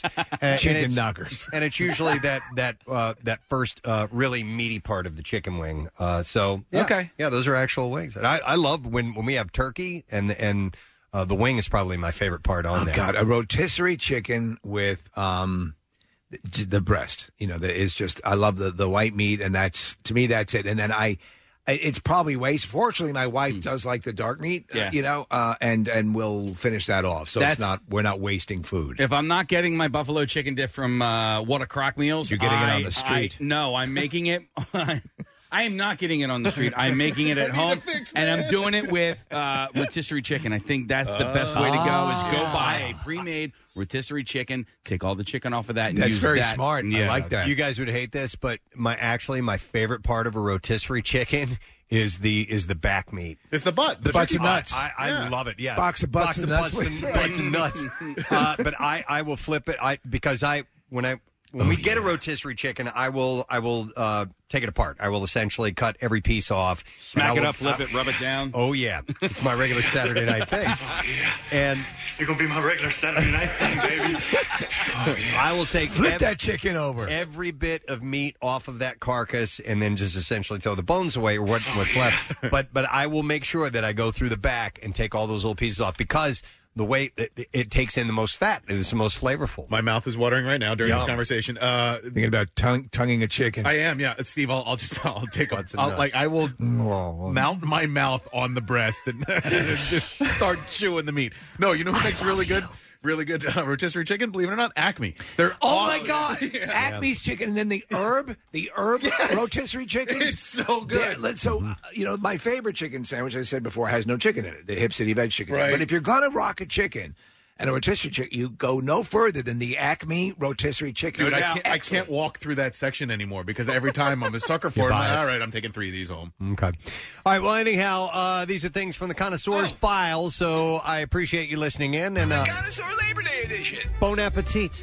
Bony appetite. We're going to take a break. When we get back, we are going to get in the Bizarre File. Don't forget, we have some great guests on this morning. Kevin Nealon will be joining us. Star of The Boys. He plays Homelander. Anthony Starr will be joining us. And John David Washington, who is the lead role in Tenet, will be on the show as well. We'll be back in a moment. Hey, gang, it's safe to say we've never seen anything quite like 2020. Challenging, uncertain, unprecedented. Go ahead, pick an adjective, any adjective. We'll wait. We've been through a lot, probably with more to come, but we've stuck together like Philly always does. It's pretty easy to feel helpless, but there are a few things we can do. Like social distancing, avoiding large crowds, and wearing a mask when you're out in public. It might seem like a pain, but it's nothing compared to what some people are dealing with. So let's do the things we can do while we have to, and we'll get this great city and great country back to normal. A message from your friends at 93.3 WMMR. Putting Philly first. All right, we need to get to the bizarre file, so let's do it. WMMR presents Preston and Steve's Bizarre File. All right, and this morning the B-File is brought to you by local Dietz and Watson Real Philly Delis. They're open for takeout, by the way. Taste 4 generations of family recipes made with love, and show your support for local business, realphillydeli.com. Dietz and Watson, it's family thing since 1939. A 19-year-old Floridian man was arrested, a Floridian woman, I should say, was arrested after she pulled her pants down and urinated in front of a cop car. It made matters worse on her way to jail when she had allegedly offered to perform a sex act on the patrolman in exchange for her Juul e-cigarette. Oh, man. Madison Ann Bryant. That's all she wanted? Was charged on Sunday with disorderly intoxication and offering a bribe to a public servant, which is a felony, by the way. Give me the Hummer. Cops discovered Bryant around 2:20 a.m. sitting in the median. Bryant explained that she had exited a nearby truck after arguing with the male driver about their relationship issues. Is she a lot lizard? No. While her 22-year-old beau was getting busted for drunk driving, Bryant, who appeared to be heavily intoxicated, was not facing arrest. However, as Bryant waited with deputies for a ride home, she stated she needed to use the bathroom and wished to go on the side of the road. After a cop said he would instead drive her to a gas station to use the restroom, Bryant, quote, pulled her pants down and urinated directly in front of a squad car, gripping the vehicle's push bar as traffic passed by. This is very handy. Upon pulling her pants back up, Bryant was arrested for disorderly intoxication. En route to the county jail, Bryant repeatedly asked a sheriff's deputy to give back her Juul vaping device, which was confiscated post-arrest. Bryant said that she used the Juul for anxiety. And at one point, the deputy reported, Madison asked me if I was married and had children. After the cop responded to that query, Bryant allegedly stated that she, quote, was not trying to F that up and that she would suck my D if I gave her Juul. After being offered this by Madison, I did not reply and continued to the jail. She was then charged with a felony bribery count for the illicit offer. I'll make it extra sloppy for you. Bryant, whose occupation is listed as real estate, and the arrest paperwork is scheduled for arraignment. A drunk farmer took a combine harvester out for a joyride, managed to flip the farm vehicle over with his bad driving. How do you flip a combine? Those things are gigantic. Michael Carr is said to have totaled the huge green piece of machinery after getting behind the wheel in Berthold, North Dakota, while under the influence. You're probably talking like $150,000, $200,000 or something like that, right? Easily a couple $100,000, I would imagine. Carr, who is originally from Seattle, allegedly crashed the John Deere combine on Monday and was arrested shortly after. He's also... Ow. I know. That was loud. I felt that. He also is accused of driving the farm machinery on a revoked license. Police shared a mugshot of a bleary-eyed car and multiple photos of the wrecked combine. It was photographed on its roof with its front window smashed out. We have the picture up in the studio. How the hell did he do that? The vehicle appears to have flipped over on the side of a flat road right on the edge of a relatively level field. So, yeah, Steve, it was flat. How did he get it over like that? Police have yet to comment on how it crashed in such a dramatic fashion. All right, listen to this evil son of a bitch. An Arizona man has been arrested after he allegedly faked having terminal ALS, Lou Gehrig's disease, to scam sympathetic donors into giving him a free motorized wheelchair, free truck repairs, and fundraise for $9,000 speech device. Christopher Wade Nelson was arrested following a 7-month investigation on multiple felony charges. At the time of his arrest, he was out on pretrial release for pending charges related to another similar scam in 2016, where he allegedly faked having pancreatic cancer to defraud his high school friends for donations. So this is his thing, his John. In that case, he reportedly received $30,000 in donations from high school alumni over a 5-year period and sent emails saying that he died by suicide. After being released, he fraudulently claimed to have ALS to dupe people into giving him free perks. Police say Nelson engaged in the schemes between May 2018 and May 2020 to delay his pending criminal trial. They said he used Instagram to ask the owner of an auto shop to repair his 1951 Chevy truck for free so he could take one last ride to his terminal ALS. He also reportedly fabricated, forged, and with intent to defraud documents from the Mayo Clinic. Physicians there submitted through his legal counsel faking a terminal illness to avoid court appearances. The Mayo Clinic says it didn't sign the documents. The amount of work you have to go through to try to keep your lie going, it's just insane that he's juggling all this bull crap. He also used social media to get a physical therapist and real ALS patients to conduct a $9,000 fundraiser to get him a speech device, it is alleged. Now, in February 2020, when he appeared in court, he arrived in a motorized wheelchair, and his attorney said he could no longer speak. But police surveillance video of his home shows Nelson walking. He was reportedly seen washing and driving a car, doing yard work, heavy lifting, and dancing. I'm sorry, Your Honor. Because of my disease, I can no longer speak. Police say Nelson was checked out by jail doctors who confirmed he does indeed not have ALS. Wait a minute. Hang on a second. You just said those words. Yeah, all right. I did not. And there you go. That is what I have in the bizarre file for you. All right, we're going to take a break. We're going to come back in just a moment. A lot of guests on the show this morning, stuff to give away as well. We want you to stay with us. We will be right back. Stream WMMR anywhere you have an internet connection. Check out the mobile app or go to WMMR.com. You'll figure it out from there. Nobody likes a delay of game. And while there's been some uncertainty about this football season, Acme is happy to announce it's game on. So no matter what your game day's like, they've got everything you need to cheer the Eagles on. From snacks and party trays to beverages and fan gear, make it a season to remember. Acme, official supermarket of the Philadelphia Eagles. Back with more of the Preston and Steve Show podcast. Every year, I assume, this group puts out a list. It's called Big 7 Travel, and they reveal the top 50 sexiest accents in the United States.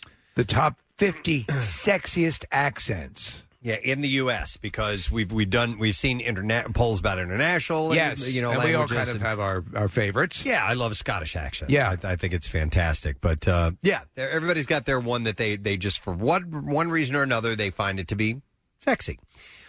So I looked at this list and it's got a nice description. That's what I like about this. Is it just doesn't give you a region and say this is number 25. It gives you a description of these accents and why they feel they're the sexiest. Not necessarily, but just what it means. Like, okay, all right. Like what is a Philly accent? And, all right. And then they start to give you some examples of that. We had a linguistics expert on a while ago. She'd written a book about how the local language and dialects and things had formed. It was actually kind of interesting. Yeah. So I can roll through some of these if you guys want. And we'll start with number 50. It's the New Jersey accent. It's at the bottom of the barrel. All right. And it was number 49 last year. It says North Jerseyan. It says think coffee and dropping the R's. South Jerseyan is more like the Philly accent, but not close enough to bring up Jersey's overall sex appeal. So I think they're very similar, obviously, because of the nature of where we are. We're juxtaposed right next to each other. Yeah, but so the example that it gives is coffee, spelled CAWFEE, coffee, instead of coffee. Okay, number 49 is Long Island. Yes. It's a horrible accent. I know well. I grew up with it all my life. But they're saying this is one of the best ones? No, these are the worst. Sorry. This is the bottom of the barrel. Bottom of the barrel. There's some slight consolation for people from Long Island this year, as they no longer have the least sexy accent. So that was last year. They went up one notch. All right, so Steve, I don't detect a New York accent on you at all. Your wife, however, I can hear it. It's not thick. It's just when she hits certain words. Right. So she has a Long Island accent. Okay. Yeah, yours is pretty generic, and I think mine is as well. I'm a little more Midwest, but I have a pretty straight standard American and your dad accent, has a little bit of an accent. My dad's got a Southern. He's got and you that. alluded that. My dad has a very antiseptic accent. There is really, you can't detect his origin. Yeah, he doesn't sound like he's from Long Island. And so that's where I got it. My mother was also very though she was born and bred New Yorker, she didn't have a pronounced accent. Were you? Did you Adopted? once have it? No. Did you once have an accent? No. No, you never did. No, I never did. Where you're It's hard to live there and not come out with that accent. No, I can do it, no problem. It's say, hey, it's everything like this. And that's the standard, and you. So let me tell you something. He's wearing his underwears when he, and so the pluralization of things that are singular and all that stuff is standard. There's a similar sound to, and you'll agree with this, to from a Long Island accent to a Philadelphian accent, a classically Philadelphian accent. There are commonalities. I had a thick Southern accent when I was a kid. Did you? Yeah, and then when we moved to Missouri, and I was about we'd lived there twice. So anyhow, by the So time nice. I was in about sixth grade. By the time I got to seventh grade, it was gone. Because the people, my friends, Right. I was around all the time. I started to take on their pronunciation. Oh, wow. All right, so I will notice you say things differently than most people Like hear. schedule.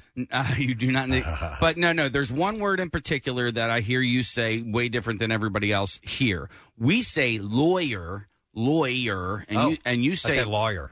It's As in law. Lawyer. L-A-W. Yeah. Yeah, so you say lawyer? Yeah. Lawyer. Yeah, there are Lawyer. several things. I also say is tournament instead of tournament. Yeah. Tour, the word tournament. I say tournament. I say tournament as well. But I hear, but in fact, it was Craig Shoemaker. He's like, how do you say the word tournament? And I say tournament. And he goes, yeah, he's like, I think we in the East got that right because it's spelled T-O-U-R. Tournament. And he's like, I always hold that up as we got that one right. Right. So, Steve, how do you say the name of the city that's surrounded by a lot of Amish people in South Central Pennsylvania? Lancaster? Yeah, you say that differently than most people I around say here. that, Lancaster. Yeah, Lancaster. you say Lancaster. Yeah, you say Lancaster. Steve says Lancaster. When I first moved here, somebody told me that. They're saying, you're saying Lancaster. And I'm Right. like, yeah. And she's like, no, it's Lancaster. Right. And so I adopted that. Right, and we've talked about this before, but Somebody told me that, Nick, once. But I tell you what, I ain't saying Wooder. Wooder. Yeah. No, You're not gonna say goddamn. Wooder? No, but that's an interesting delineation. Listen, these aren't to me. They're never criticisms. I find it fascinating, and I like accents. I think that it tells a story. It talks about where you're from, when accents go away, I find that a little bit sad. You're right. Do you know it's another point of delineation? I think also, like from New York, if you're from out of New York, you'll say Albany. And if you're in New York, you say Albany. Yeah. Albany. And the Albany with one L, what you'd think it'd be Al. But that's the proper pronunciation. That's different than saying wooder. That's an accent. That's not proper. That's correct. You know what I mean? Even with the word wooder, I think it like a classic Philly accent. You almost don't even hear the W. It's almost like wooder, like wooder. It's almost like wooder. Yeah. Water ice. Yeah, you almost dropped the W. Almost. Water ice. Okay. Can I have a glass of Let me go through some of these other, what they consider to be the sexiest accents. They were at the bottom of the barrel. Number 40 is Floridian. It says, not including the sexy twang of Miami. The Florida accent is a baffling mix of Midwest and Northeast with a hint of Southern. A sandwich is a sandwich. And the people have spoken. It is nowhere near the top 10. Minnesotan is number 47. Throw in plenty of Minnesota yas and hans, and you get that famous Fargo accent, still one of the least sexy accents in the USA. 46 is Pittsburgh, and their poop knives. It says, here's the example. Yin's going downtown? I mean, are you going downtown? Yeah. Right. I've never Yin's going downtown? I've never spent any time in Pittsburgh or with Pittsburghians. I went to college in the middle of Pennsylvania, and it was pretty evenly split between people from Philly area and people from Pittsburgh area, and it's noticeable. Most of Pennsylvania sounds more like Pittsburghians than Philadelphians. By the way, you'll be happy to know the Philly accent ranks very high on Wow. this list. I was surprised. It's the main reason I brought this up. Jersey ranks low, but Philly ranks high. Yeah. That's interesting. And their explanation was it's the North Jersey accent that it's almost New York. overdoes it. Yeah. In Pittsburgh, how do they say, I have 3 testicles? I don't know. I have 3 testicles. I have 3 testicles. Some of these I'll skip over, like the Alaskan accent. We'll never go there. That's Canadian. Number 44 is Pennsylvania Dutch. Yeah. I like that. I think that's quirky. That's sort of lyrical for the ear. It says you might have a max of a typical U.S. state might have a max of 2 or 3 dialects. Pennsylvania has 5. The Pennsylvania Dutch dialect has been dying out as non-Amish younger Pennsylvania Germans tend to speak modern General American English. Then you have Appalachian. California Valley is 42nd. It says often ridiculed San Fernando Valley girl accent rose to fame in the 80s, but is still spoken by many in Southern California today. Like awesome. It says, really? That's still a still thing? holding on. I don't know. I Okay. guess Frank Zappa's Valley Girl brought that to yes light, and then they made a movie. Yeah, I mean, believe it or not. the surfer clip that we play from time to time. That guy's kind of a California classic surfer dude, valley type of an accent. Right. 41 is Southern Ohio. 40th is Providence. Providence is basically Boston. Okay. It says the Boston meets Brooklyn accent is hard to mimic, but clearly distinct. Listen to any episode of Jersey Shore with Paulie D, and you'll understand instantly what it sounds like. Yeah, my friends' in-laws are from that area, and they add like R's to the end of things. So like his wife is Melissa. Yeah. Okay. Absolutely. All right. Tallahassee is 39th. Okay, we'll skip over that. Oh, that old Tallahassee accent. Okay, this one I don't know. 38th on this list is Hoy-Toiter. Hoy-Toiter? Yeah. Is it? High-Tider or Hoy-Toiter is the accent spoken by a small amount of people on the outer banks of North Carolina. Oh. Interesting. It says it's an unusual brogue that sounds a bit Australian, a bit Irish, and also a bit British. Is that sort of their version of Cajun? I've never heard of that before. I don't know. The outer banks. Hoy-Toiter. Hoy-Toiter. I'm a Hoy-Toiter. It's spelled Hoitoider. Hoy-Toiter. Or Hoy-Toiter. Interesting. All right. These are the sexiest accents Just in America. attending to my succulents. The top 50. San Francisco is 37th. It says you might not hear it so often, what with the multicultural mix of folk now living in San Francisco, but the classic San Francisco accent is super fast with words running into each other like, where'd you go? Or like, where are you going to poop? Yeah, like that. But I'm not from San Francisco. Not original. I'm an adopted son of San Francisco. You just love that town. I just love that title in town. Mm-hmm. The home of Rice-A-Roni and Alcatraz. Let's see. 36 is the Hudson Valley. The Hudson Valley. So that's different than a classic New York accent, I guess. Absolutely. It says it's basically New England English meets General American and New York State. With just a hint of Fukushima. I guess so. I don't know. Different than Buffalo, which is different than Albany or Yes. whatever. And Buffalo kind of sounds a little like a Detroit accent. All right, here's one. Cincinnati. Cincinnati. Slowly but surely dying out as younger Ohioans speak with a more general Midland accent. The classic Cincinnati accent has short A's, so class becomes class. Huh. The home of the Rock and Roll Museum. So, That's, yeah, class. Cleveland. Class. Yeah, that's in Cleveland.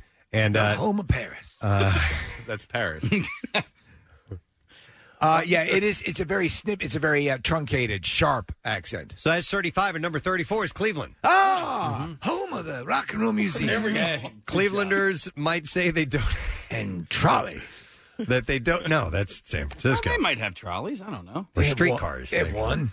All right, so Clevelanders might say they don't have an accent, but they really do. The bad news is this accent isn't considered so hot this year, dropping down from a respectable 23rd. They speak with hard nasally A's and short O sounds that sound more like an A. So there are a few states in this country that I have I'm like, why even go there? But other than just to say that I've been there. And so Ohio's one of them. I don't really have a desire to go to Ohio. However, it's right next to Pennsylvania. So I kind of feel like I need to go there. You need to go. Yeah. Well, you can go to the Rock and Roll The Hall of home of Fame. Rice-A-Roni. You can go to Cedar Point. Yeah. If you like to ride rides. There's Ohio's a national great. park there. There's Cuyahoga Valley, I think it's what it's called. It's up by Cleveland. So I have to go to Ohio. I've been there, but I've driven through it. But I got to get there for the national park. But yeah, Cleveland's cool for like a day. Yeah. You know, see the museum, go to an Indians game, and then get the hell out. When, obviously we're going through this pandemic, I actually thought about maybe just doing a couple of day road trip, because I also, Pittsburgh, I've only driven through Pittsburgh to get to Burgestown. So I want to maybe go to Pittsburgh, ride my bike around there a little bit, get a little taste of the town, and then, off to Cleveland and Cincinnati and Columbus. And then I also have zero desire to ever go to Louisiana. New Orleans has zero appeal to me whatsoever. I've been to every state in the union, and there's something in every state for something. For somebody, There's something. If it's the largest ball to string, there's something. The food in New Orleans is fantastic. All right, I'll go for the home food. of Rice-A-Roni. The food. I know you think it. Well, they probably have rice-a-roni there. I know you think of it as mainly a booze town, but the food and the music are two reasons you want to go there. The seafood is that's the home of Paul Prudhomme. Yeah, so you say I should probably go in July, right? That's the best time to go? Yeah. And Emerald's Emerald Lagasse. So, yeah. The home of San Francisco. That's right. We'll stick with that. All right, 33rd on this list of, we're in the least sexy right now. Head to the sexiest. 33rd is Milwaukee. And if you want to speak Milwaukeeese, you pronounce bag as bag and add as ana. What? Oh, add an ana onto the end of a question. I'm sorry. Like saying ain't it. Oh. Which comes from the state's Germanic influences. And don't forget to say the city like Milwaukee instead of Milwaukee. They kind of throw out the L's. It's Milwaukee. The home of the Baseball Hall of Fame. That's Cooperstown. All right, the Western accent is 32nd. Generally spoken by locals in Nevada. By the way, Nevada is pronounced like that, not Nevada. If you are from out of state and you say Nevada to someone who's local, they'll know you're from out of state. So I've tried to adapt that as well and say Nevada. It sounds more kind of hokey to me saying Nevada. It does. But sounds crazy. That's the way they pronounce Nevada, it. the home of the Boston cream pie. Generally spoken by locals in Nevada, Arizona, Utah, and Wyoming, the typical Western accent is distinguished by the cot-caught merger, where both vowel words sound the same. So, so instead of caught, it'd be caught. Yes. Yeah, These are very nuanced distinctions. Very much but so. A trained ear can hear them. It says it comes in a little lower ranking than last year, but still proves surprisingly popular. 31st is New Orleans. New Orleans English, or YAT. This name comes from the phrase, where are you at? Oh, like Saints fans Where say at? that too, right? Where Like, and who dat and things like that. And what dat? There is, when somebody has a very arch Cajun accent, it's almost like a foreign language to me. I find it very difficult to understand if somebody's speaking with a really heavy. When they have this sort of that ting. Yeah, it's barely English at that right. point. Wilford Brimley tries to do one in the movie Hard Target, the Jean-Claude Van Damme one. Yeah. I go get my shotgun. My mom and dad lived in New Orleans, and my friend Sandy's family all comes from New Orleans. So from time to time, I'll actually say New Orleans. Yeah. Not New Orleans, but I'll say New How Orleans. do they respond, Preston? If I'm there, they'll appreciate it. New Orleans. Yeah. Would you like some rice-a-roni? Yeah, my buddy went to New Orleans for like a couple of days, and then he started calling it Nolans. I'm like, shut up, dude. Well, you guys say New Orleans, and that one kind of grates on me.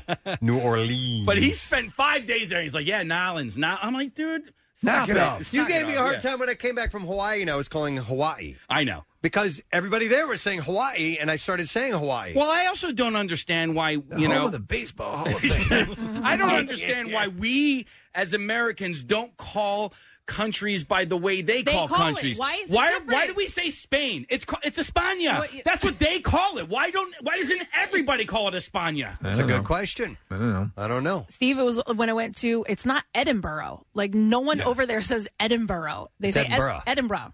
Edinburgh. Yeah. Okay. I asked the guy in a cab, and I was like, how do we say it? So, yes, when I was over there, that's how I was referring to it as. Otherwise, I'd sound like an idiot. Birthplace of the Jacksons. Casey, you know what?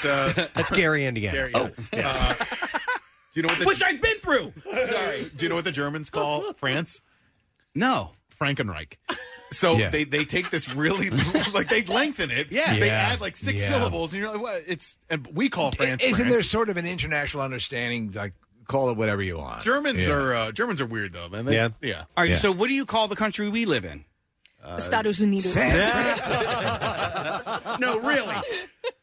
I usually say America. I will say I'll say the U.S. Okay. If I'm out and have been out of the country and I'm having a conversation with someone I don't know, I'll say I'm from the U.S. Yeah. I won't say America because there's North America, South America, so on. Central America. Central America. So America Ferrara. I'll say the U.S. or the States. Because my sister-in-law, who's from Brazil, she calls it the United States. Okay. Yeah. I'm like, oh, yeah. That's, yeah. Estados Unidos.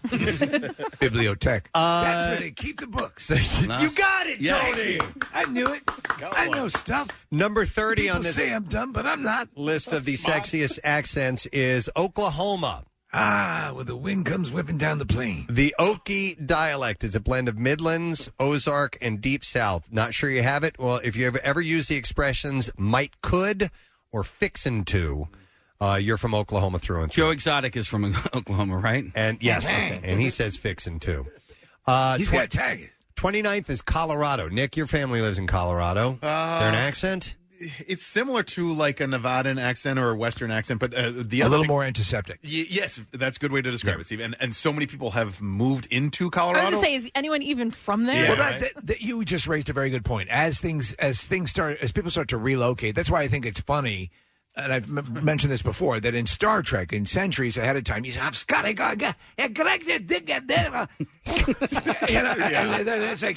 like heavy accents, and you getting the vessels will go. That hasn't mitigated a little bit. There's a lot of animosity in Colorado among natives towards Texans and Californians because so many people from both of those states have moved to Colorado seeking a better way of life.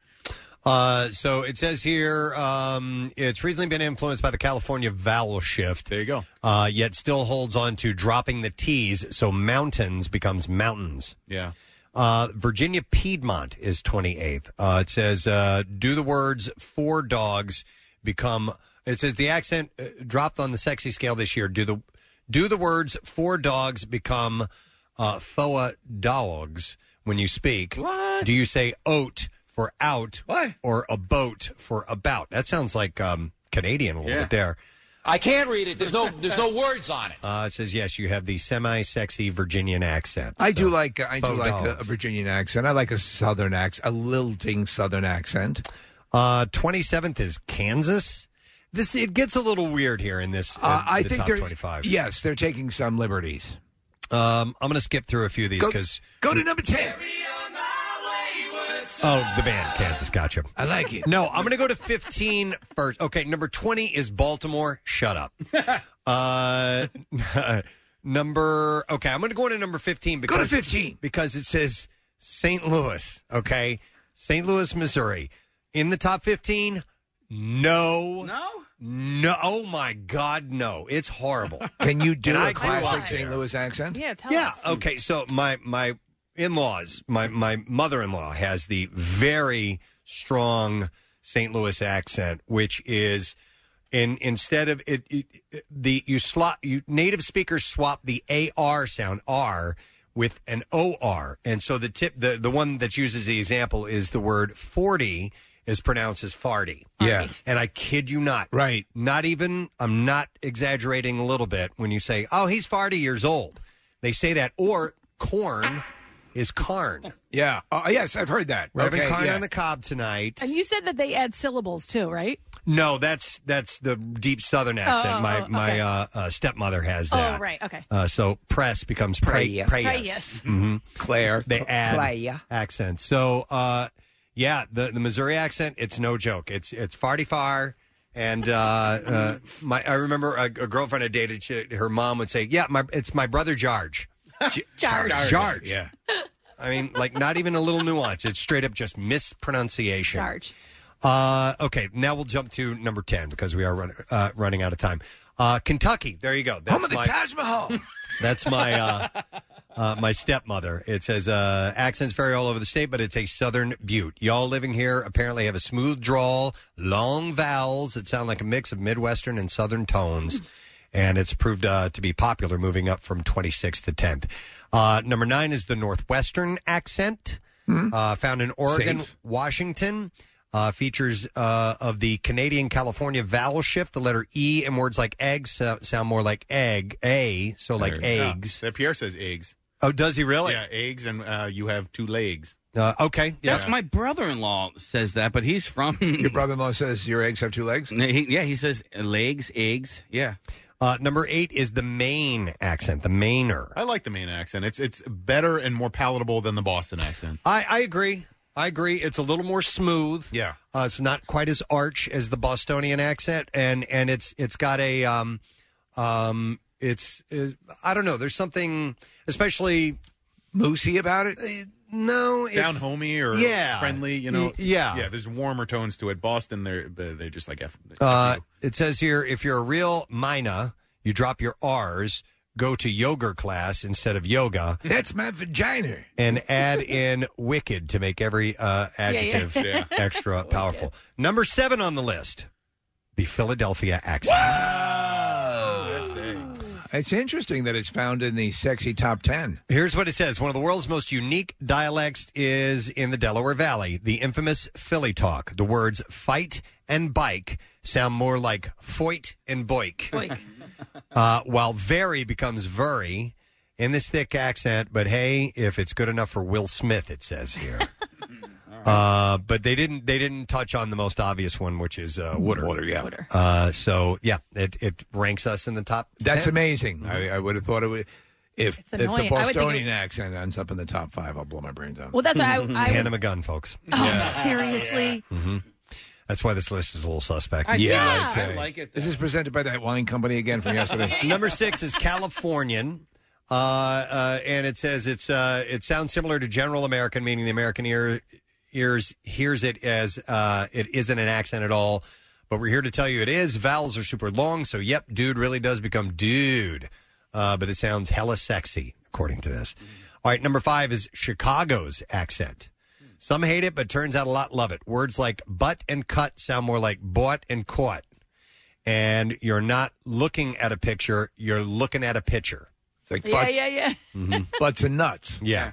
But earlier in the list, I saw that there's a Chicagoan accent. I didn't know how that was different than Earlier Chicago. on this list? Yeah, you skipped over it, so I apologize for making you go back, but it's probably in the 20s or so. Huh? Looking for it. Next page, I think. Don't see. Well, what does it say about Chicago? You Here, just I'll said it, let right? I'll find it for you. Same I'll let you thing? dig around here. All right, number 4 on this list is the Alabama accent. It is sweet. I went to a Waffle House in Alabama. Oh, that's perfect and I scenario. walk in, and the gal working there's, hey, sweetheart, how you doing this morning? Right, and just giving me that whole sugar and everything, and I'm like, okay, I'm on the radio. I'm on the radio. Does that impress you? So it's strongly rhotic, it says. Or erotic, I don't know what that means. With extra, Like erotic? I guess erotic. Like homoerotic. RHOTIC. With extra R's added to words that don't need them, like warsh. My mother-in-law says that. Yes, absolutely. A It's slow standard. drawl. Plenty of y'alls and dropping the NG at the end of words. Yes, I that's like true. that. Number 3 is Bostonian. Wow, man. One of America's most imitated and parodied accents, Boston almost comes out on top of the country's sexiest accents. And yes, just like Mark Wahlberg, locals really do say "Pak ka" in Harvard Yard. So, I don't know. I guess it can be endearing. It depends on the person it's coming from. But I went to a baseball game one time in Baltimore, and dudes sitting behind me, they were playing the Red Sox, and dudes sitting behind me just kept going, "Come on, Sox! Let's go, Sox!" And I just wanted to turn around and punch him in the face. However, there was that commercial with John Krasinski and Captain America. Yeah. And they're talking about the car's packing itself, and it's a really great commercial. All right, we got to hurry up here because we have a guest coming up. Come on. Second on the list is New York. Yeah. New York accent, one of the most recognizable dialects. There are in America. multiple accents even within that. Agreed. There are different borough accents, and I'm not talking about the animal. You could say that for Philadelphia, too. I mean, you can tell the difference between South Philly and somebody from Delco. Brooklyn, Bronx, absolutely. Queens. And it says New York speakers have long vowels, short A's, fast and hypernasal, yet quite charming at times. Number 1 on this list, and then we'll move along, is the Texan accent. It says, who can resist a slow Texan drawl? Not us, and not our community. Clearly, as this is the second year in a row that Texan has come out on top. The typical Texan accent is a Southern accent with a twist, with strong R's and plenty of howdies. Yeah, when I go out to visit my dad, it has that make you feel good sort of sound. Yep. So there you go. Take it for what it is. Yeah. Just an interesting peek into we as Americans and our different dialects. What? It was Chicano, not Chicago. Chicano. Okay, not Chicago. Chicano, they're from that part. Yeah, this part of Chicago. Right. All right. We got to take a break because we have a list of guests coming up, including Kevin Nealon when we return, and also Anthony Starr, who plays Homelander on The Boys, a show that Steve and I love. Yes. We'll be back in a moment. Stay with us. The Preston and Steve Show podcast. 93.3 WMMR. Everything that rocks. Thank you, Casey. Yeah, because I ran late this morning. I slept in, and in my quick horse bath that I took over the sink, I mainly just took care of my hair, and I forgot to throw on some deodorant this morning. Uh-oh. And as I leaned over to grab my copy here, I smelled my own armpit. And when my body odor to me smells like mustard and onions mixed together for some reason. I'm like, first of all, I want a hot dog. So is that what you smell? And then I gestured to Casey my armpit, and then he pointed to his armpit like, me? Am I smelling? I'm like, no. So he reached into his magic cabinet, and he gave me some deodorant. So you can keep that now, right? You wouldn't. You mean once you give? Thank you, Steve. Right. I knew that was coming. Shut up. No, I knew that was coming, and I'm so glad you're on my side. We wiped off the other layer. Yeah, he just took it and wiped it off. You realize it doesn't ruin the entire You bar. realize that it would be yours if it was mine. I'd be like, here you go. This is yours. It is a gift. Do not return this. Your logic is so messed up. Disgusting. Your armpits smell like mustard Kathy, and onions. Why would I want it back? If I ever lend you deodorant, you can keep it.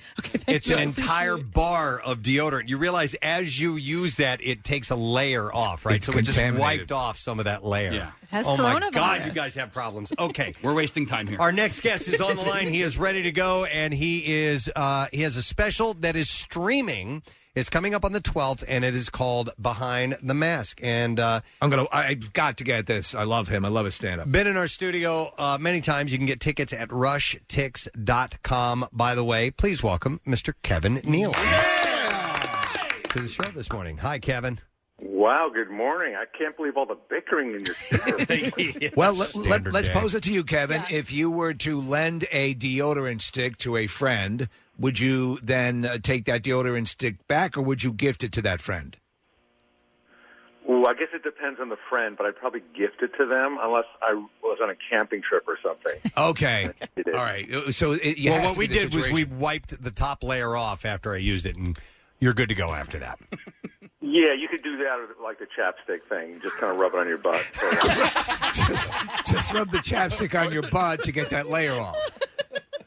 I think that makes sense. See, you're always thinking.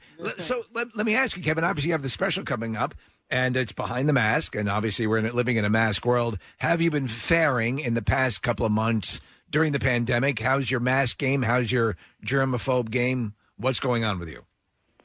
My germaphobe game is good. I've never been a germaphobe, so I'm good with that. The mask game is right on spot. I haven't gotten COVID. I've been tested several times. I used to always get tested for COVID, even before the pandemic. That's how prepared. Yeah.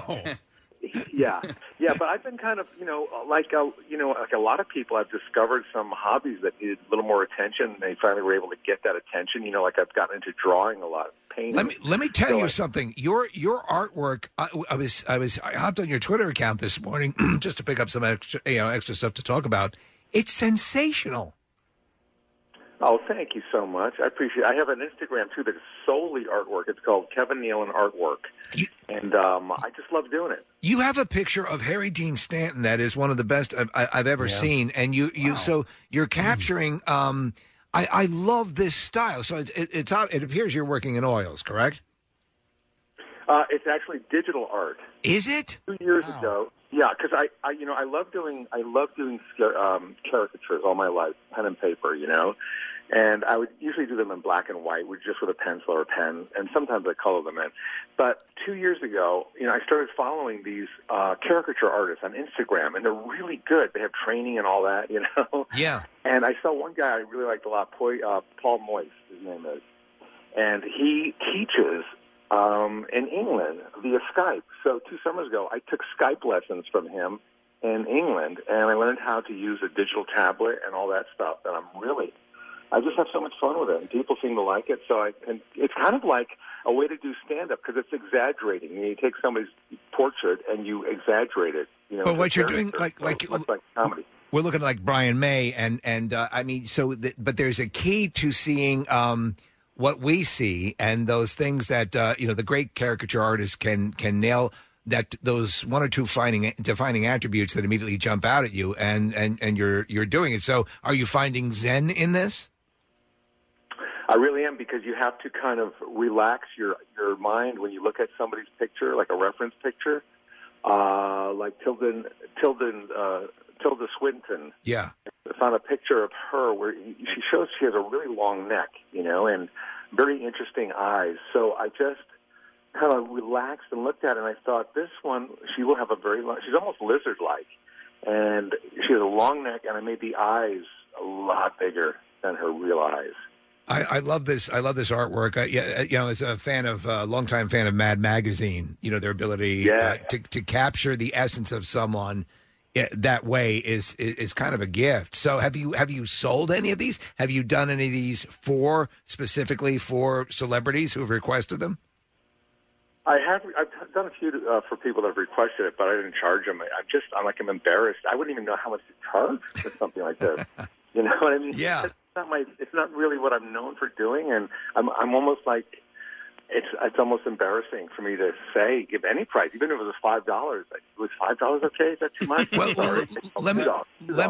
Let me say you're doing exactly what has annoys a lot of us, because at the beginning of this pandemic, and we've talked about this, everyone in the quarantine. Okay, I'm going to learn cello. I'm going to learn this. I'm going to learn how to sculpt. You actually did it and are freaking awesome at it, which makes us feel worse. Well, I'm sure you have something that you can be good at. I have nothing. Like yodeling? Yodeling, yeah. Yodeling, thank you. I'll try that. I always wonder if somebody's like a child prodigy, but they never really sat at a piano, so they never realized that they were a child prodigy. You know what I mean? Yeah, well, so it's interesting that you mentioned that, and we're also talking about your art, is because my friend that I met in college, he, as just an elective in the second semester of his senior year, he took an art class, and as it turns out, he's an amazing artist. Really? And I'm like, you never doodled? Or he's like, no, I never doodled. Wow. He had no clue until he was almost 22 years old that he had this ability. So, yeah.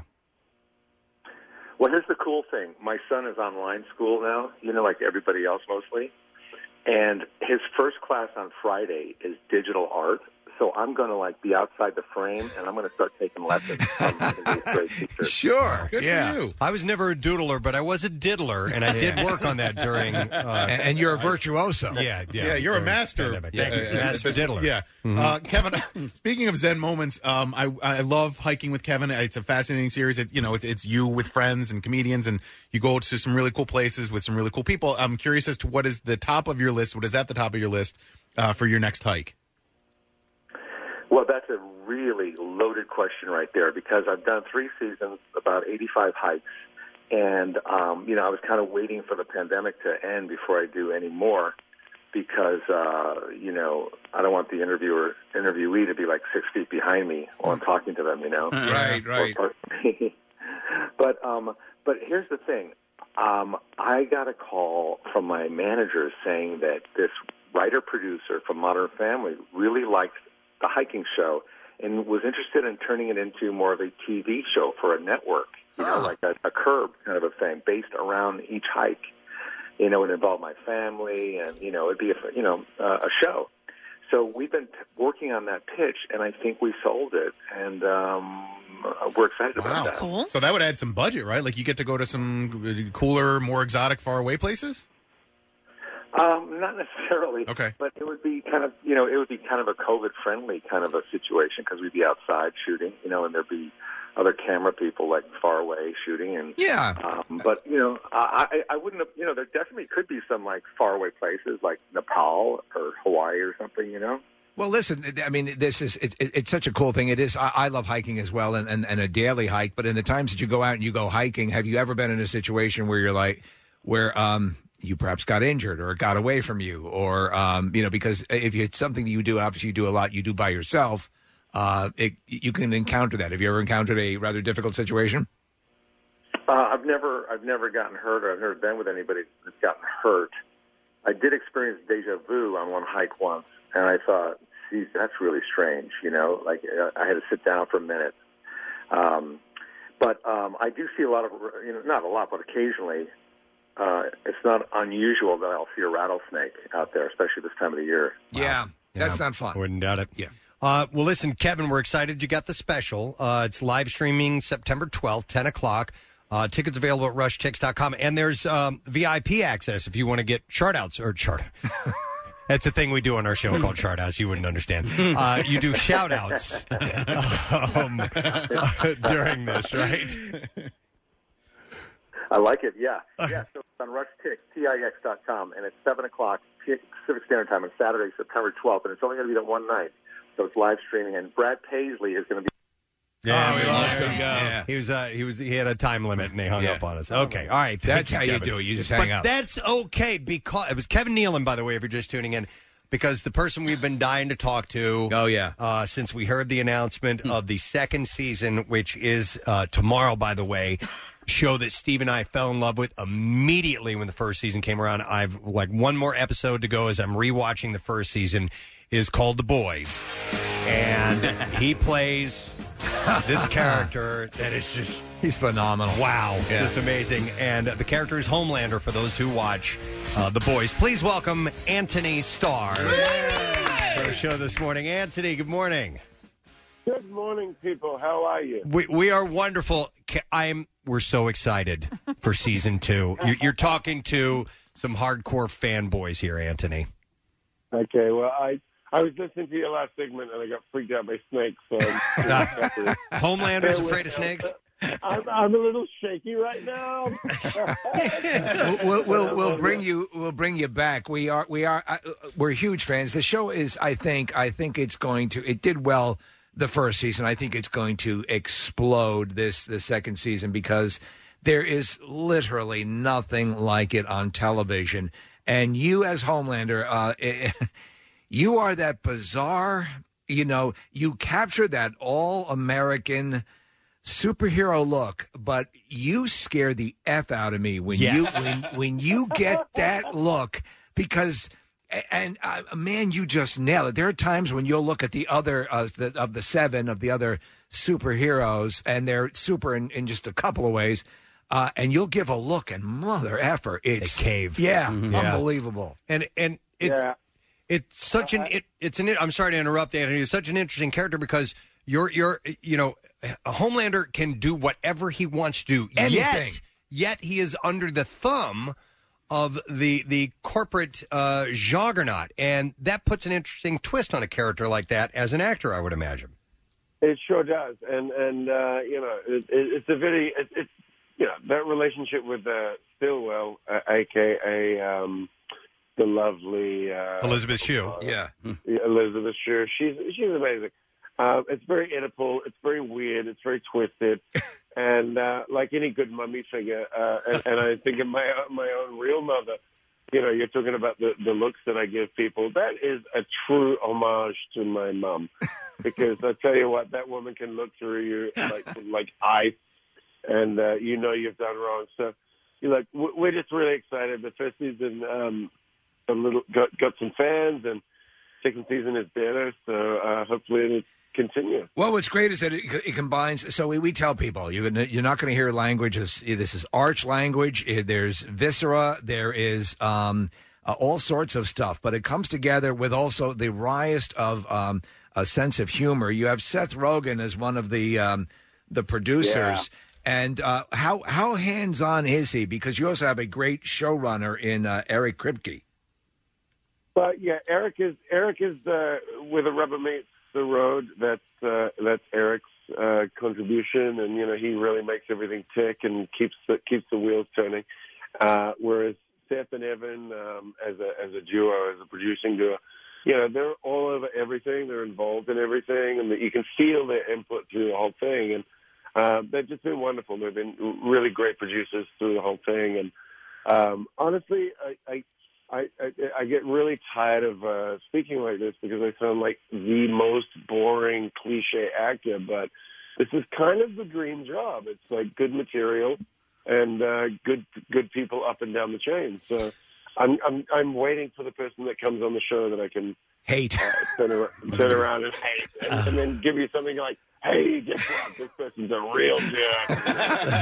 Rip on them, but it's not happening yet. Anthony, I was surprised to find out that you're a Kiwi or from New Zealand, but Carl Urban is as well. Carl, one of the sweetest guys we've ever had in this studio. What a great guy! Super interview. Yeah.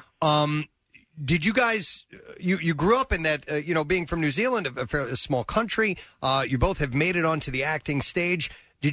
Were you contemporaries before your stars rose? Yeah, well, I mean, Carl's a little older than me, not much, but just a little bit. And when he was doing Lord of the Rings and hitting overseas, I was running around the world, gallivanting, partying, and drinking. So we had a different trajectory, somewhat. And then I sort of knuckled down, and we came into each other's orbit. New Zealand's very small, so I've known him for years, and honestly, ever since I met him, I've wanted to work with him. And then we've, barbecues at each other's houses. We've threatened each other that we got to work together and all that. And then it just never really panned out because we were on different life paths. And then this came together, and I mean, the suits all get cast earlier because we got to make our suits, and they take about 6 months to make. So.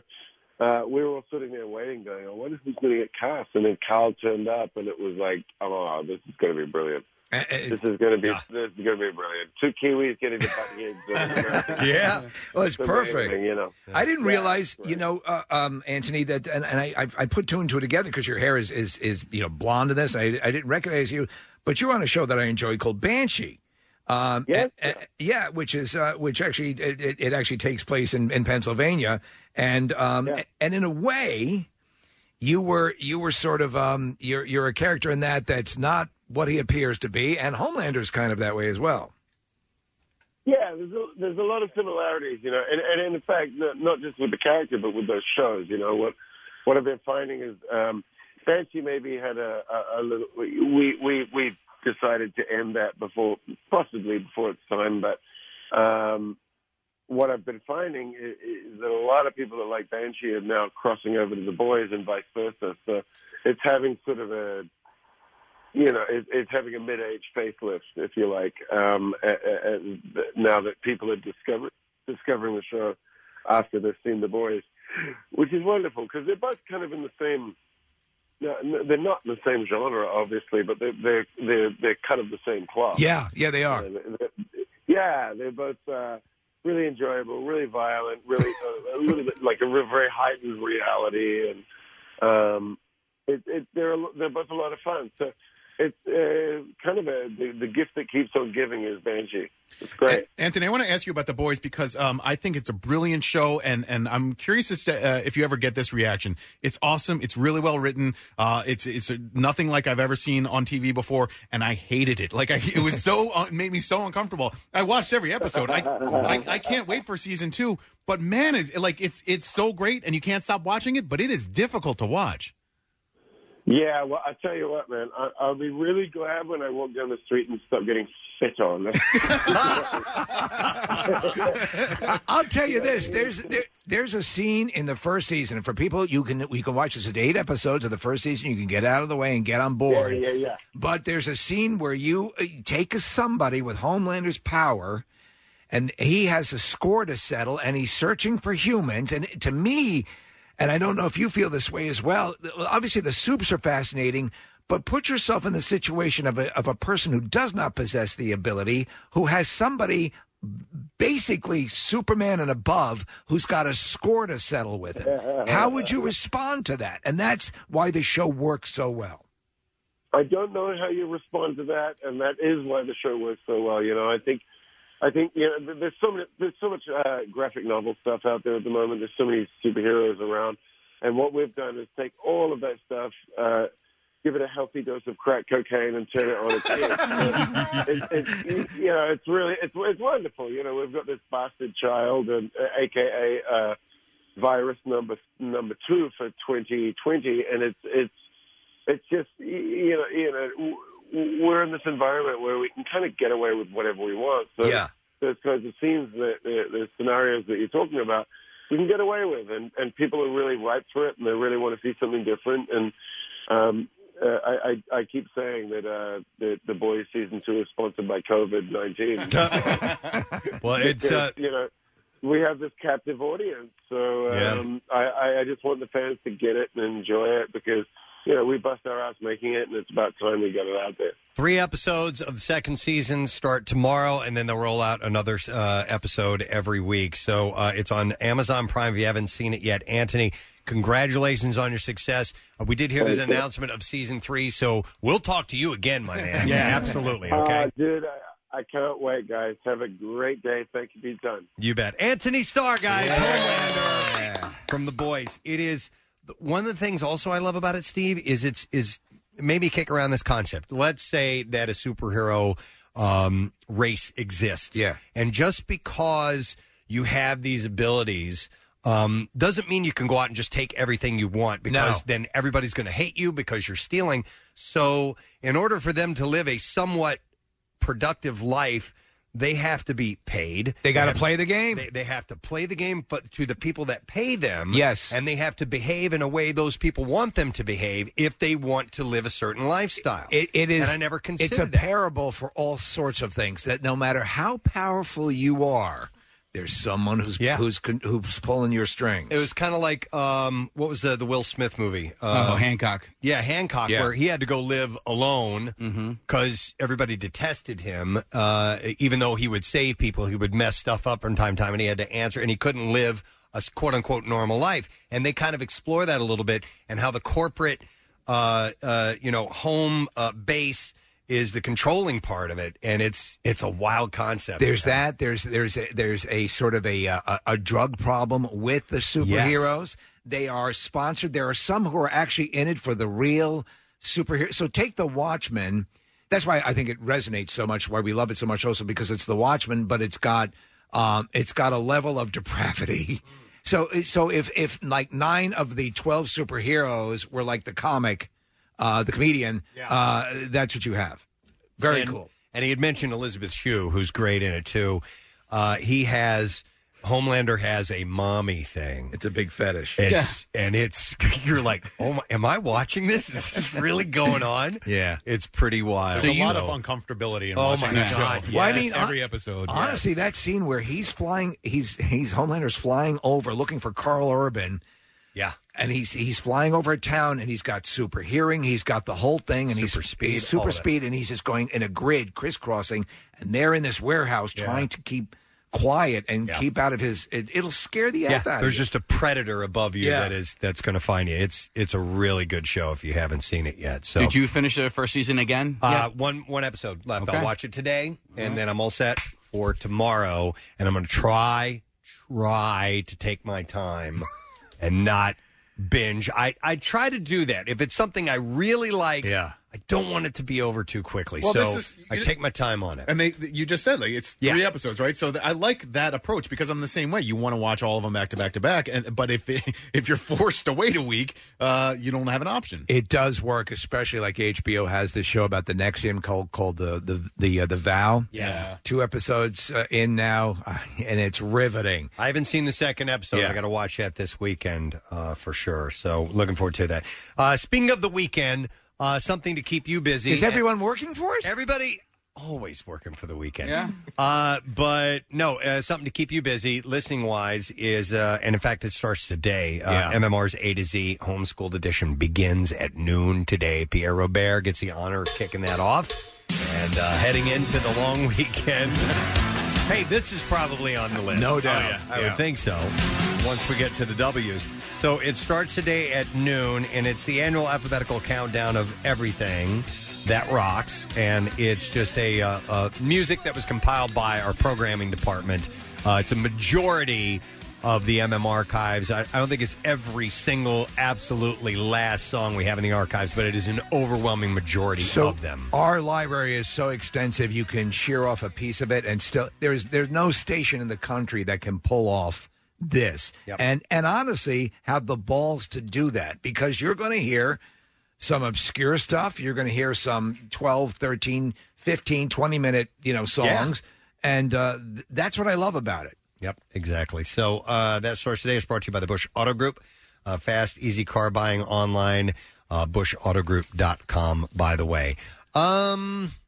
What do we do? We have a little time here, or do we yes. need to take a break? We got a couple of minutes. I wasn't sure. No, do you want to do a- Preston's Heroes? No. We have John David Washington coming up. I Yeah. forgot, and he's on at 9:50. So What do you want to do?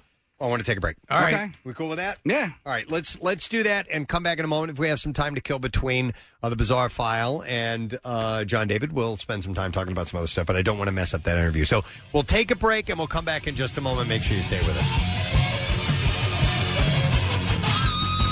MMR's annual musical education in everything that rocks is heading home to roost. Thursday at noon. Start your Labor Day weekend early with MMR's A to Z. The homeschooled edition.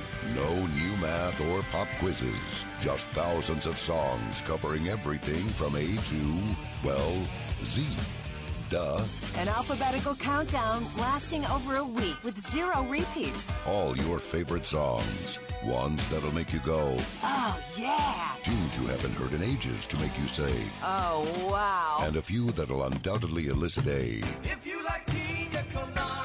Oh, what the hell? MMR's A to Z, the homeschooled edition, presented by the Bush Auto Group. Fast, easy car buying online. BushAutoGroup.com. From 93.3 WMMR. Everything? And we mean everything that rocks. Nick had mentioned the Smith & Myers show at Citizens Bank Park tonight, the live-in drive-in.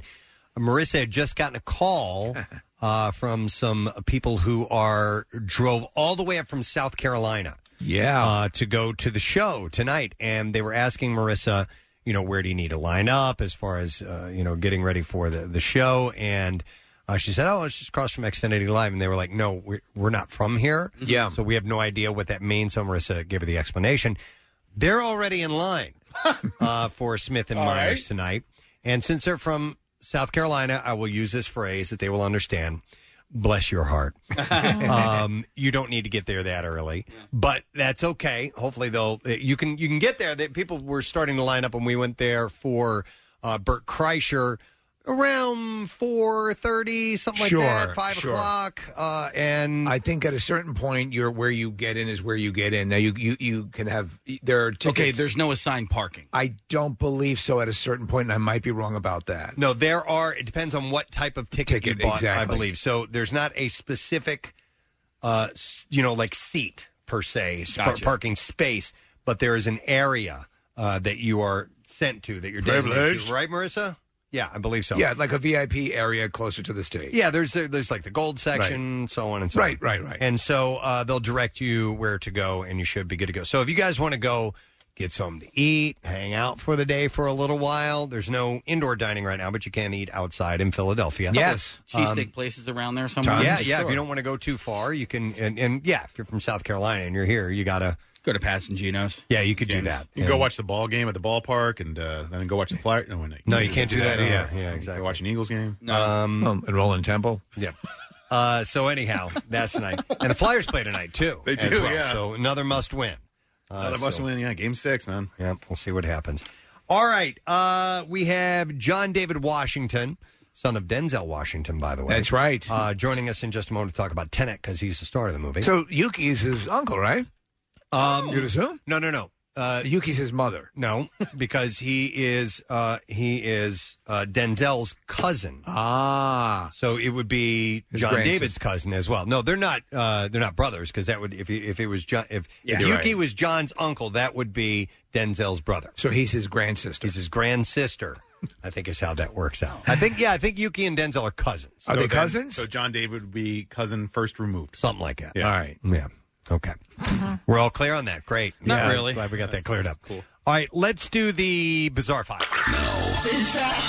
WMMR presents Preston and Steve's Bizarre File. B-File this morning brought to you by Cinch Propane Tank Home Delivery Service. It brings propane right to your doorstep, and you can place your order at cinch.com. We'll start with this. A man in Brisbane, Australia, returned home to find 2 huge snakes so big that they had actually fallen through his kitchen ceiling on Monday. The carpet pythons measured 9.5 feet and 8.2 feet long, according to snake catcher Steve Brown, who removed them from the property. Fortunately, some funnel web spiders came running out from under the couch and killed them. He said both these snakes were two of the fattest snakes I've seen, as in the amount of muscle they had. It's a fat snake. He said they were very well fed. The snake catcher posted the shocking find on Facebook, including a number of incredible photos in the post. Does anyone give a rat's ass about that in Australia with all the stuff that can kill you? Brown revealed that his customer had found two very large coastal carpet pythons in his house. When he got home, he said, it wasn't until I got there that I found out that they had come crashing through the customer's ceiling in the kitchen. That freaking big. When Brown arrived, he found one of the snakes next to the front door, the other one in the bedroom. The snake catcher said that it is breeding season for the snakes, and it's likely the two males were fighting over a nearby female who could have been in the roof or somewhere around the house. So they might have another one lurking around. Oh, that's wonderful. They were relocated about a half mile away from the man's house. Oh, yeah, why don't you throw them out the window? In a state forest. It's all right. We put them in your backyard. Yep. This is terrible. A Dallas man confessed to killing his wife and two children, and he said he did it because he had a headache and they were being too loud. Murder. His own family. James Lee Webb called police about an hour after fatally shooting his wife, Victoria Bunton, and their two teenage sons. Horrible in East Dallas. The complainant and the suspect woke up together, began arguing about 10 a.m. because the suspect had a headache, and the complainant and two children were being too loud. During the argument, the suspect produced a handgun, shot the complainant at least 2 times, causing her death, and then turned his weapon on the teens. Unbelievable. Waited an hour before calling 911. The suspect stated, this according to the police, that he was tired of all 3 of the victims yelling and telling him that there was nothing wrong with him, so he shot them. Webb, who was charged with capital murder, was booked into the Dallas County Jail, so you can bet he's going to jail for a long time. If it wasn't that, it would have been something else. Yeah. In California, a bear wandered inside a grocery store on Tuesday night, nonchalantly grabbed a bag of Tostitos chips in his mouth, and then headed back outside, and it was all caught on camera. And he wasn't wearing a mask. Adina Beidou shot the video at the Safeway grocery store on the northern shore of Lake Tahoe near the Nevada border. Beidou was walking out of the store with her cart, and that's when she took the first video showing the bear eating garbage next to a trash can. He went outside. It's like being at Wawa. Yeah. He's just hanging out by the trash can and munching on his Tostitos. Stuff is great. Mm-hmm. I always come to Wawa's garbage.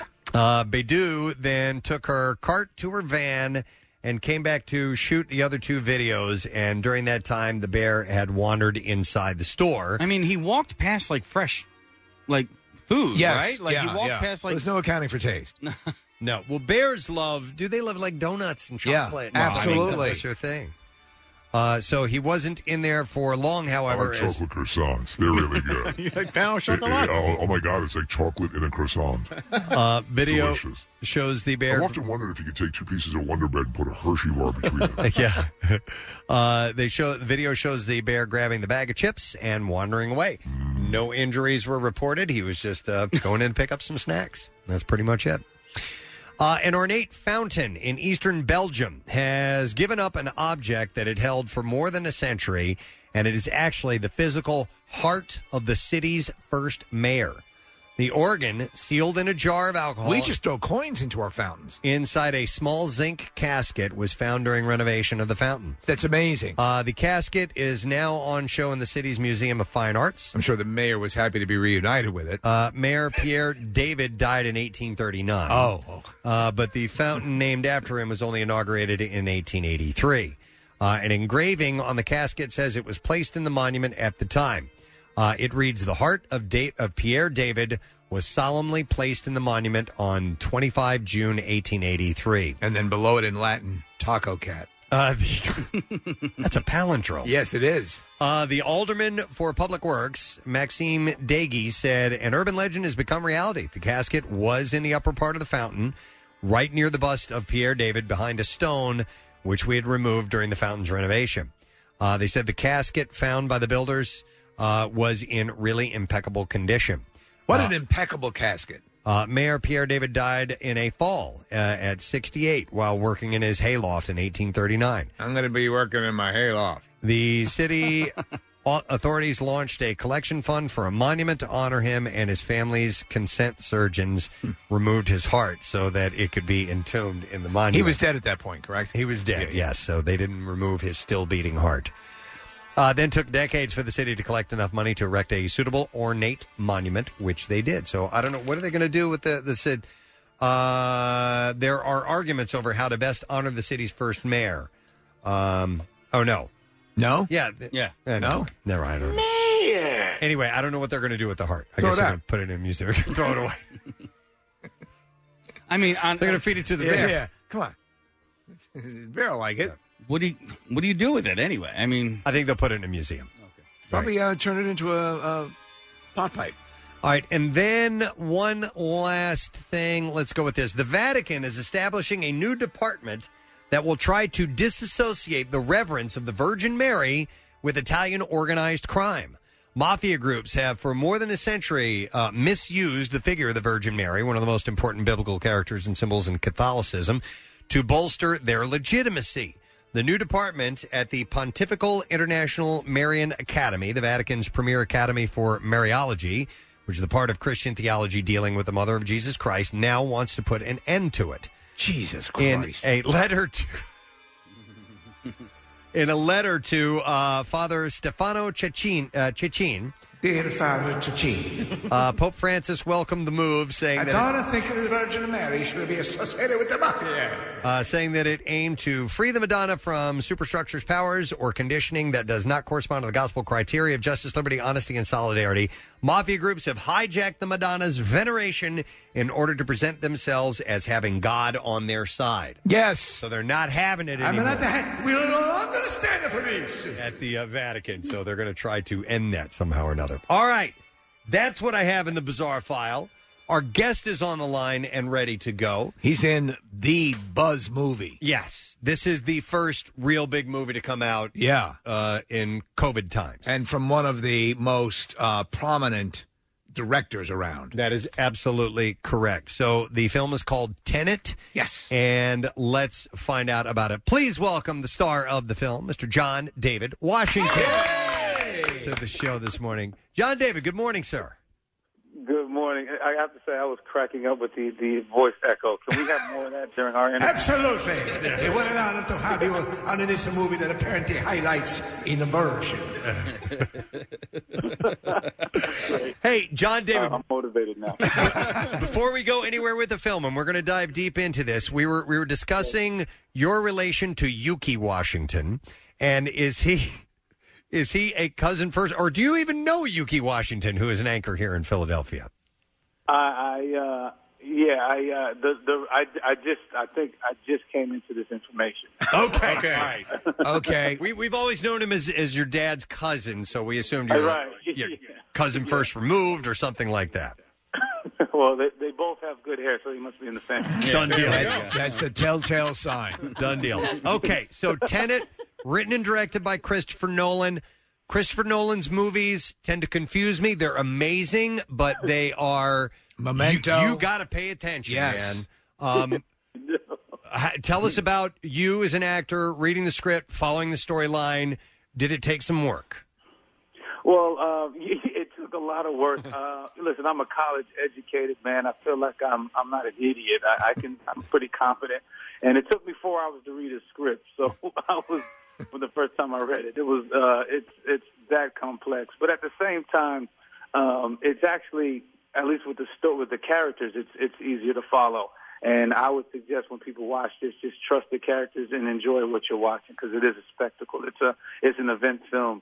And it's something unlike anything we've ever seen before. Well, it's funny because they made a big thing out of the fact that Tom Cruise actually, went out to see the movie in a theater. Yeah. And that's what Chris Nolan is known for, that sort of impact, that sort of buzzworthy film. And he's known to be very meticulous. What was your experience? Because you've worked with Spike Lee and you've worked with some great directors. What was the experience like with Christopher Nolan? It exceeded my expectations. I mean, this is a master. I think he's one of the greatest directors of all time. So I was coming in, humble, ready to go, actor for hire. Yes, sir, no, sir, point me where, and I'll say the line exactly how you want. But it was quite the opposite experience. He really wanted, I felt like teammate, you know, like a collaborator. Wow. And that was a great feeling that he trusted my instincts, wanted my instincts. He wanted spontaneity. He welcomed, you know, ad-libbed and that, you know, and just being able to go with the flow. I mean, he literally said to me, like, we'll adjust to you. He said that from time to time. When Christopher Nolan, the great Christopher Nolan, says, don't worry about it, we'll adjust to you, do what you do, you don't think that's real. It's like, okay, so I must be in Inception right now. This isn't really happening. So I say that story to say that he just had a great amount of trust and belief in me, and I couldn't believe it. It was great. That's amazing, because when you talk of directors on that level, and Christopher Nolan also did the amazing Dunkirk and some of the other movies, when they're that able to direct that big, they usually don't have time to indulge or seek the input from the actor. So the fact that he did that has got to be a big compliment. I mean, it just goes to why I think there's a reason why his films are consistent and why we keep going back, and he's always, you know, pushing the culture forward. And I think I was made privy to why. You know, I got to peek behind the curtain and see why, because I think he really enjoys performance. I think he loves what actors bring to it, and I think he relies on performances more than I thought, more than I gave him credit for his high concept, crazy, you know, themes. So at the heart of it, he's still just telling a story about human beings.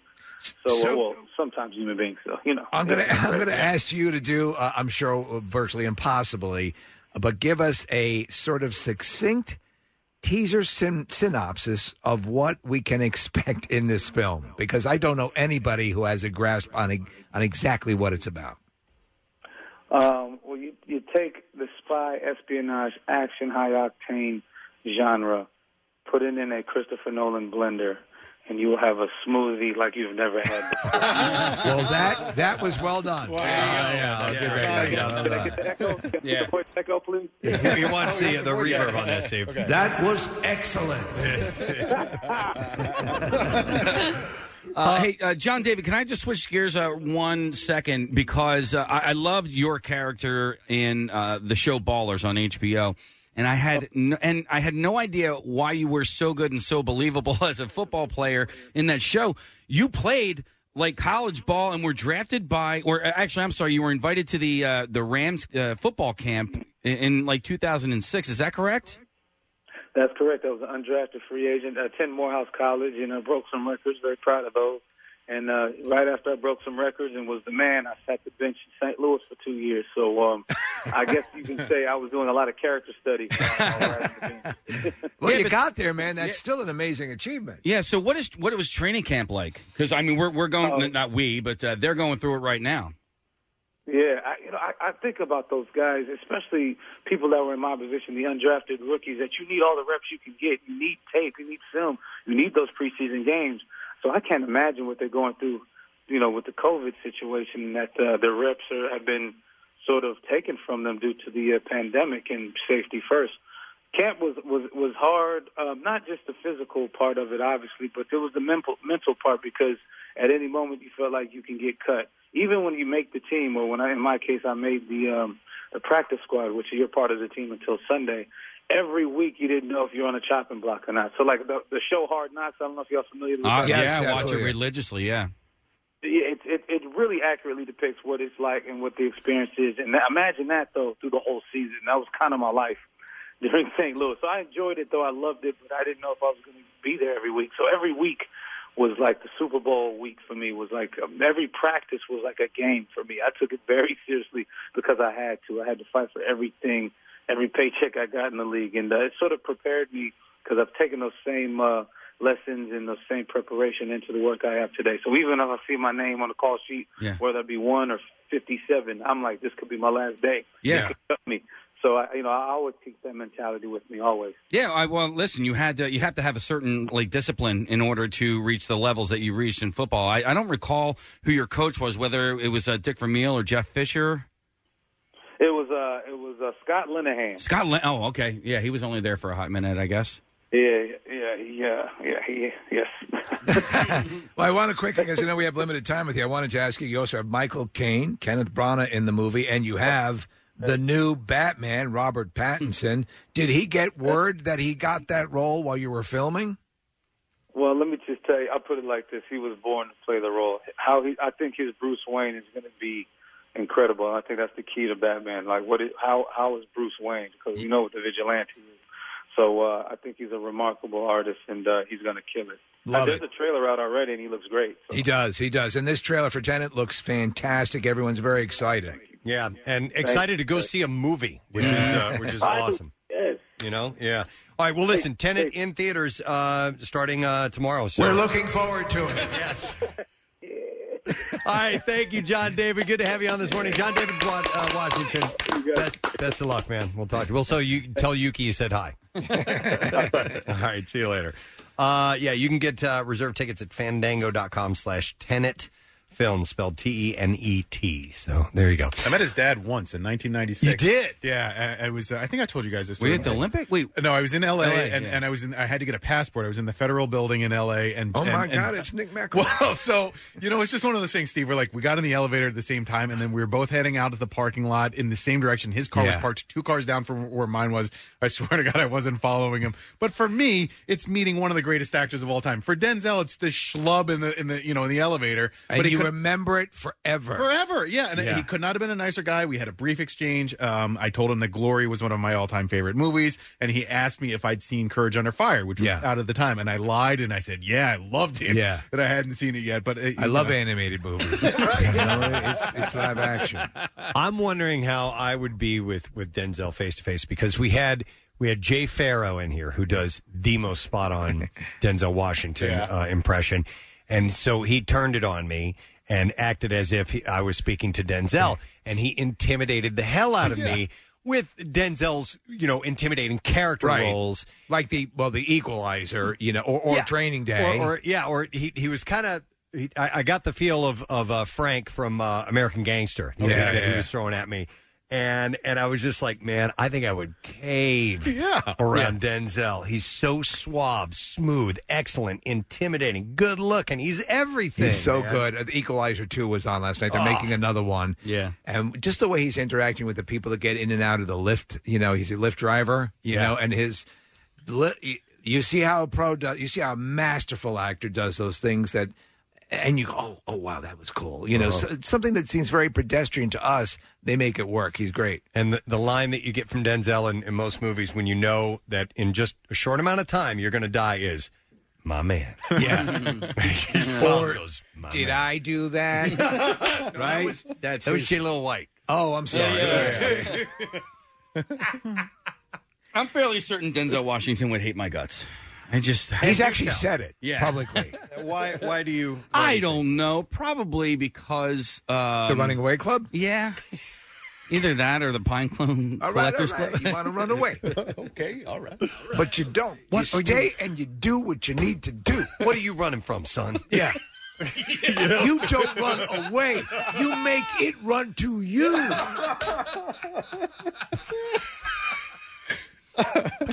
That's how you do it. Denzel confronts. You compel it to run to you. The Running Away Club. What's your favorite Denzel movie?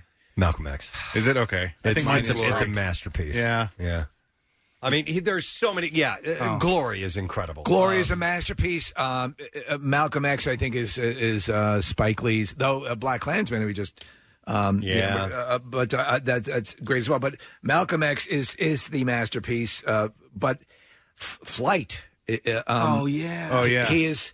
If you want to see an incredible sequence when the plane is going down and he calls in the stewardess and says, because he knows the black box recorder is on. If you want to say something to your family, say it here. Get it on the recording. It's just like unbelievable. Yeah, that movie takes some turns you don't expect. I thought it was a movie about flying. Yeah, it's a movie about alcoholism. Really, it's about a zebra that enters the. No, that's Kentucky Racing Stripes. Oh, I'm sorry. That's a very different movie. That's why I didn't. You know what? Hang on a second, Nick. I'm gonna pull up his IMDb and I know we got to take a break here in just a second. But... It says he medaled in Taekwondo at the Olympics. I did not know that. That was George Lopez. Everything from the Equalizer, the 2 Equalizer movies, Flight. I'm just gonna go down these and I'm gonna skip a few along the way because God, American Gangster. Wow, great movie. Wow. Manchurian Candidate, which was a remake. Antoine Fisher, man, he's more of a supporting character in that, but he was fantastic in that. John Q is a good movie. Training Day, obviously amazing. Academy Award. Remember the Titans, The Hurricane. The Bone Collector is one that I like too. Hurricane, man, he's a badass in that. Fallen is a pretty intense Fallen movie. is a good movie. Yeah. Fire Truck. Fallen is a good movie. That's what I was thinking. And people forget that it's a genre movie. It's like a horror movie, but it's really good. Has he ever done a comedy? Yes, he did. Philadelphia. Revenge of the Nerds 4. Which is also hashtag Philadelphia. It's him and Tom. It's a buddy movie. Yeah. And it was a sequel to Turner and Hooch. Yeah. You kind of skipped over Inside Man, and if you haven't seen I don't Inside know. Man, That movie, it's really, really good. Clive Owen plays a bank robber, and Denzel's trying to crack who's stealing these diamonds, and it's very tense, but it's really well done. Okay, yeah. I'm going in reverse chronological order. Crimson Tide, that's Guilty Pleasure. Yes. Philadelphia is a great movie. Pelican Brief. Malcolm X, you obviously mentioned, that's probably my favorite performance of his. Glory is incredible. It's just incredible. Too. And then it starts to go down to his TV stuff. Like, he was on St. Elsewhere, man. Yeah. He was. He did TV work. Just an amazing talent. But yeah, I would be Nick if I was front face to face with him. I'd be scared. It's a little believe it or not. intimidating. Yeah, but he's amazing. Yeah, Yuki's much nicer. I mean, not that Denzel isn't nice, but Yuki's less intimidating, I should say. Wait, did Yuki just tweet it? Yeah, he did. Yeah. Okay. Yuki tweeted out to us, gentlemen, his grandfather and my grandfather were first cousins. I've been told D and I are second cousins once removed, so third cousins, ? Okay. As far as John David, so Yuki is not Denzel's grandsister. No. He's his second cousin. Okay. Once removed. I have no ability to perceive or work these first and second Nor do cousin I. scenarios out. I don't understand. I think it's just enough that he shares a bloodline and you know what? I'm sure Denzel says he's thrilled to share the same bloodline with Yuki Washington. I'm on 23andMe, and you are? they show these graphs Yeah. that explain very clearly how the once removed thing. You know, they've got arrows pointing to, and I still Can't get it. don't understand. I don't My care. My dad totally gets that stuff. Oh, really? Oh yeah, he can. Oh yeah, that's your third cousin twice removed. Blah blah blah. Oh, he can explain it all out. He can tear right through that stuff. My cousins do this all the time, and it doesn't matter to me. We're cousins, and that's all Identical that matters. cousins. We're cousins. Identical cousins, and you'll find they walk alike, they talk alike, at times they even no, I've sound found alike. that I have like in the area, I have fourth cousins. They're nowhere near really related to me. You know what I mean? Hello, my name is Reginald Elliott. Some that you would consider, a member of the family. Sure. So it does make a It'd be difference. all right if Gabe. you- Is this the chart that you're talking about from 23andMe here? It's not. This one's not from 23andMe, but it's similar to it. Yeah, and you can see how far you have to go back to grandparents. You know, in a couple of different grandparents down the road to say that you're my third cousin, and it's so far away that it's like Jebediah Elliott. Yeah, stuff like that. All right. Anyhow, He actually is from Shelbyville. I love you guys. Sometimes I hate you guys, but like right now, Right now, you guys. love me? Yes. And us, all of us. All right. There's a new Daily Rush video out. You can go to PrestonandSteve.com and check out a video called Wet Ass Succulents.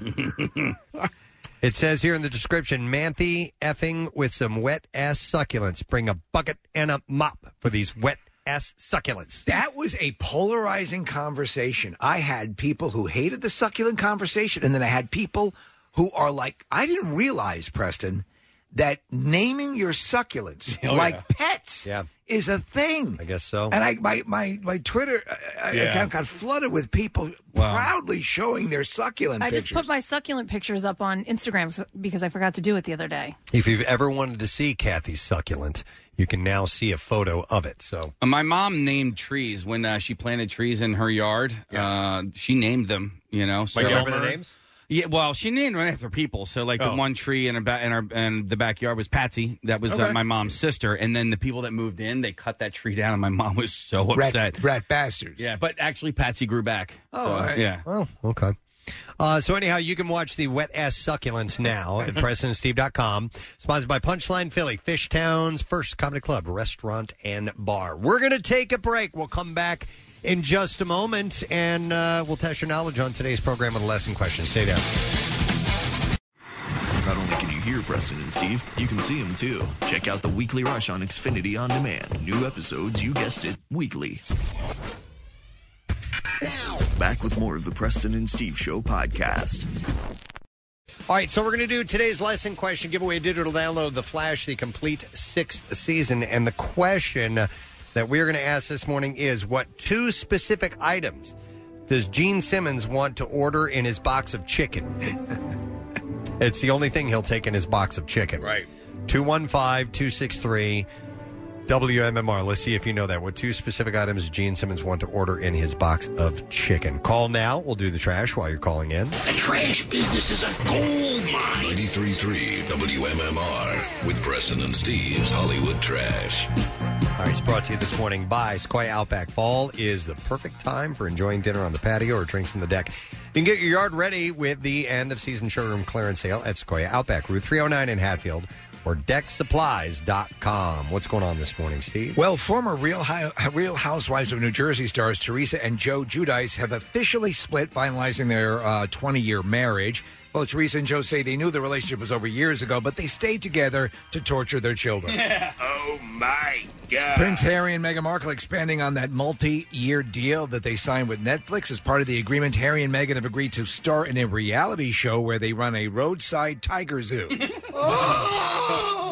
And finally, rapper Akon is moving forward with plans to build his own $6 billion metropolis called Akon City in Senegal. Akon City will be situated next to San Francisco, but Cisco is in the thong song. Anyway, that's all I tried. All righty, let's see if we I drank hot duccaccino on my tongue. My tongue is swelling up. Let's see if we can get an answer to this lesson question. What 2 specific items does Gene Simmons want to order in his box of chicken? And I'm going to go to Carrie for that. Carrie, good morning. Hi, good morning. All right, Carrie, what are the 2 specific items that Gene Simmons wants in his box of chicken? Butts and nuts. Yes. Yeah! You're right, butts and nuts. Hang on a second, Carrie. Digital download The Flash, the complete 6th season after Fast and Furious year. Team Flash anticipated things to slow down, but in Season 6, the team contends with an all-new villain called Bloodwork. You can own it now on digital, Blu-ray, and DVD. Let's get into music news. Now, Preston and Steve's Music News on 93.3 WMMR. All right, so Slipknot frontman Corey Taylor sharing another glimpse into his upcoming solo album with a song called HWY 666. I think it means Highway 666. He teased the song on social media yesterday, reminding fans that his album, CMFT, will be released. Pretty young thing. No, it's Corey Mother Effing Taylor is what that stands for. On August 2nd, by the way. Hailstorm bassist Josh Smith thinks that it is important for musicians to speak out on political issues. In an interview, he said, music has always been about protest, and for someone to say just stick to the music is so backward. The whole point of music is to protest and is protest and self-reflection. He has some strong feelings on boneless chicken, Preston. And saying things and telling people about them lyrically. He said, I saw this recently with Tom Morello, and I think that someone said the same kind of thing to him. I mean, he has a degree from Harvard in social science, so who better than Tom Morello to talk about it? I think it's a ridiculous thing to suggest. R.E.M., Haley Williams, and Death Cab for Cutie are a few of the artists who have contributed previously unreleased cover songs to a compilation album called Good Music to Avert the Collapse of American Democracy. The project comes out tomorrow, and all net proceeds will benefit Fair Rights, a voting rights organization. The 40-song collection features R.E.M.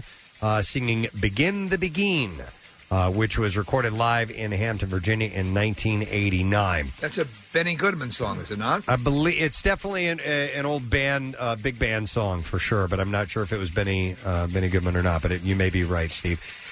So there are a lot of different groups on this, and I didn't get a chance to read my music news ahead of time this morning because I was late getting to work, so I'm just kind of skimming through this stuff, if you don't mind.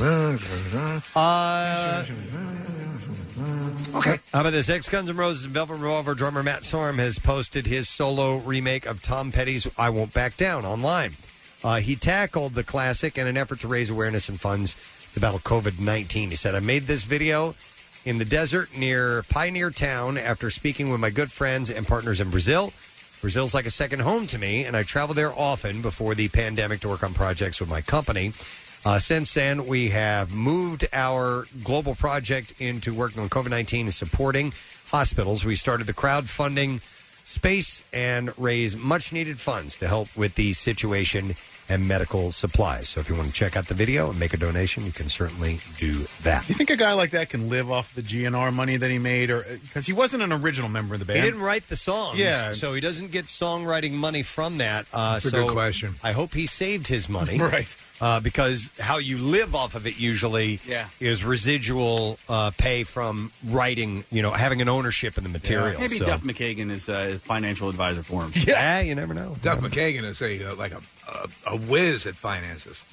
Both Mick Jagger and Keith Richards remember making a choice to come back in 1973, showcasing a mellower side of the Rolling Stones. I remember that. And set for release tomorrow is the deluxe expanded Goat's Head Soup reissue, the album's lead single, Angie.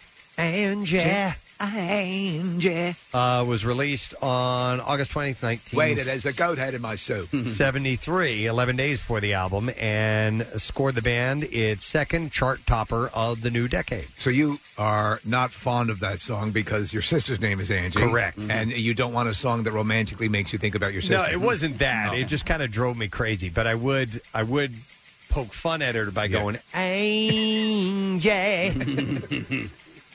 Keith Richards, who was the primary writer of the Rooster Years before, which was the most unlikely single ever. I'm sorry, that's the wrong line.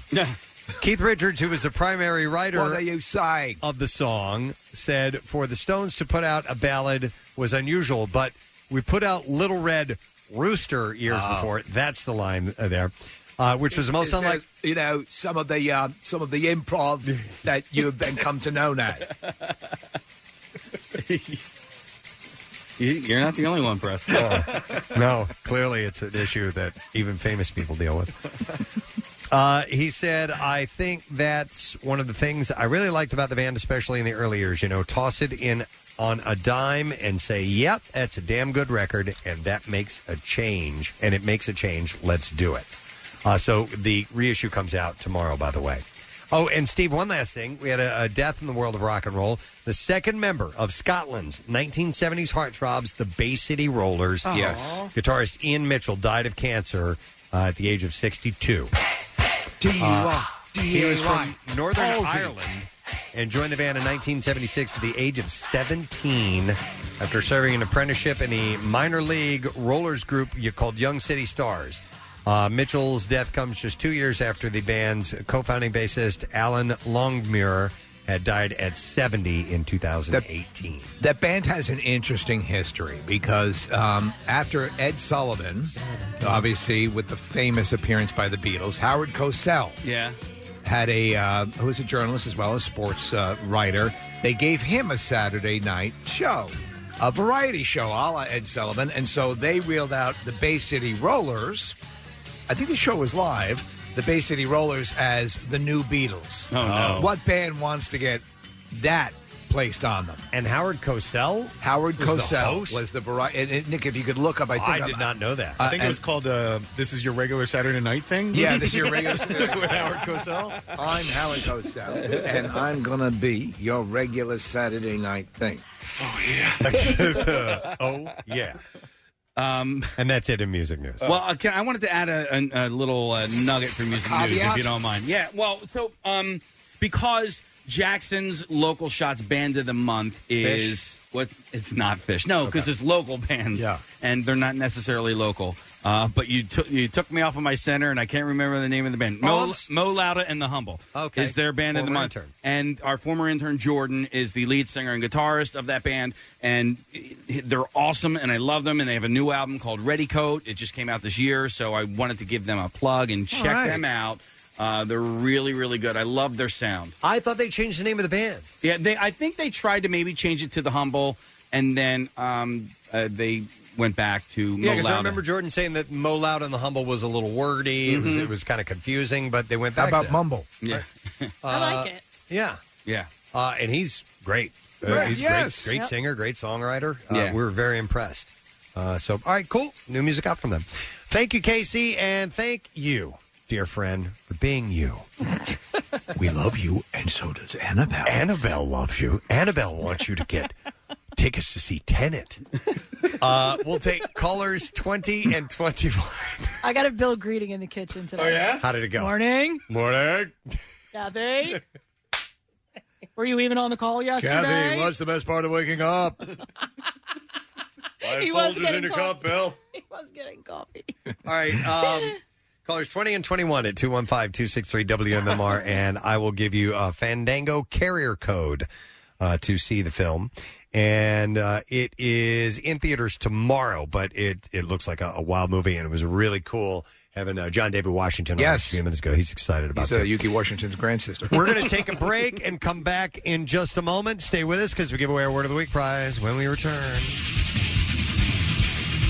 93.3 WMMR presents Jackson's Local Shots Artist of the Month, Mo Lauda and the Humble.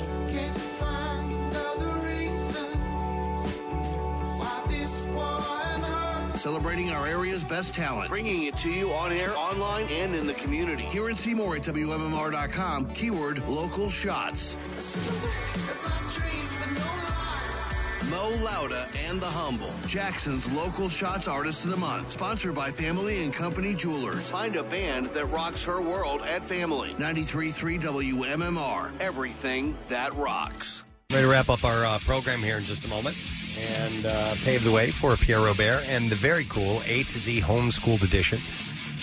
Starting in less than 2 hours, in about an hour and 20 minutes or so. And then that's a journey that lasts a while. It's a long but awesome musical journey that we invite you to travel along with. It's great. For all of it if you can, but bits and pieces are nice too. And if you, at some point over the weekend, forget that this is going on, you turn your radio on and you go, am I listening to MMR? That's why, because we're pulling out some pretty cool special pieces of music that get played from time to time. Sure.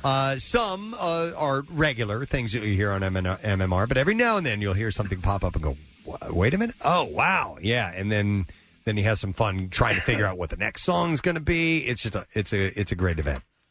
So that's excuse me as I'm coughing on the air. I wanted to mention something though that relates to this. The first rock station that I worked at had like a song playlist of about 140 songs in its entirety. Compare that to what we're going to play. Thousands of songs. All right, thank you to Kevin Nealon. Yay. Kevin was in a great mood this morning. Good to talk to him, and he is live streaming a special called Kevin Nealon Behind the Mask. It is September 12th, and you can get the tickets for that, or you can purchase the viewing through Rush Tix, which is a streaming platform. So you can go to rushtix.com, Tix spelled T-I-X. It was great to have Anthony Starr, Anthony Starr, who is the actor who plays Homelander on a show we love called The Boys. And season 2 of this is on Amazon Prime starting tomorrow. So do yourself a favor. And you 8 episodes. Yeah. You can knock that off then get right on board, and you won't regret it. Kathy was asking, so this is a superhero show? Not for Jace superhero show. No. Not for kids, really. You know, Kathy, have you ever asked yourself the question, what if a woman superhero engaged in certain sexual acts with a guy, what would happen? Yeah. This, they answered it. Okay. It's messed up, man. Yeah, it's messed up. And then thank you to John David Washington, son of Denzel, star of Tenet. And he was super nice, and he loved Steve's reverb unit. He kept requesting it. So that was cool. And the movie is in select theaters starting today, which is cool. Pierre Robert is here. Aha! You're wearing the mask that my wife bought for you. I love it. Okay. So it's the front of a VW bus, and he's got a VW bus shirt on too, and similar. And it matches color-wise. tones. Yeah. Yes. Nice. I love Look at you. Color coordinated thing. Yeah. You laid out your outfit last night before you went to bed. And Oh, yes. Got your Ironed breakfast it. ready. Yes, Ironed yes, everything. yes. Yeah. What time did you go to bed last night? 3:30. Hey, Pierre's wearing jorts. Ah. I've been wearing shorts. Jean shorts. Jorts. Yeah. Corduroy kind of. Are they? Yeah, I don't think those are denim, are they? No, they're not denim. Oh. They're corduroy. They're like chinos. Okay. They're like they're shorts. Chino shorts. Oh, this is what I wanted to mention. Or like a chino suit. Yeah. What I wanted to mention is that the in the bizarre file, the bear story in the store at Lake Tahoe is a quarter of a mile from my house. Really? I shopped at that store when I came to visit you a couple of years ago. Yeah. What's the bear population like in that area? It's quite overwhelming now. Is it? Yeah. I remember when we came to visit you. Sorry to interrupt here, but there are bear sightings all the time, all the time, and so they'll end up in a Safeway, for example, and you'll just kind of hear it through the grapevine. It's like, yeah, there was one down the road over there, and 6 people that were driving saw it crossing the street or whatever. And there's pretty much just the one road that goes around the entire lake, and it can be an issue because they'll cross the street and it can be like deer around here. Oh, well, yeah, the Safeways are like Acme stores out there, and it's a big supermarket chain, and half a mile, if that, from my house is the store that this bear went into and helped himself to Tostitos or Doritos or some kind of O's. And I rent my place in the summertime, and some of the renters sent me pictures of a bear on the deck. Wow. Going through their... Look, this is me with Trini Lopez.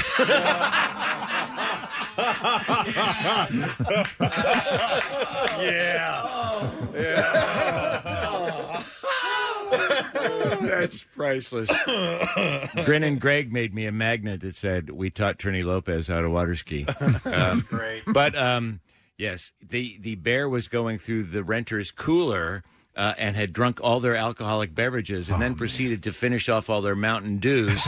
So they had a fully caffeinated, drunk bear going down, heading towards the lake. They're amazing animals, and because, people move into the area, they get access to things they normally wouldn't. But you have to juxtapose the notion that they're incredibly powerful, efficient killers, right? But they're beautiful and adorable in a bizarre way. It's the ultimate. Want to cuddle with them. You clearly do, but though they would rip you in half. Exactly.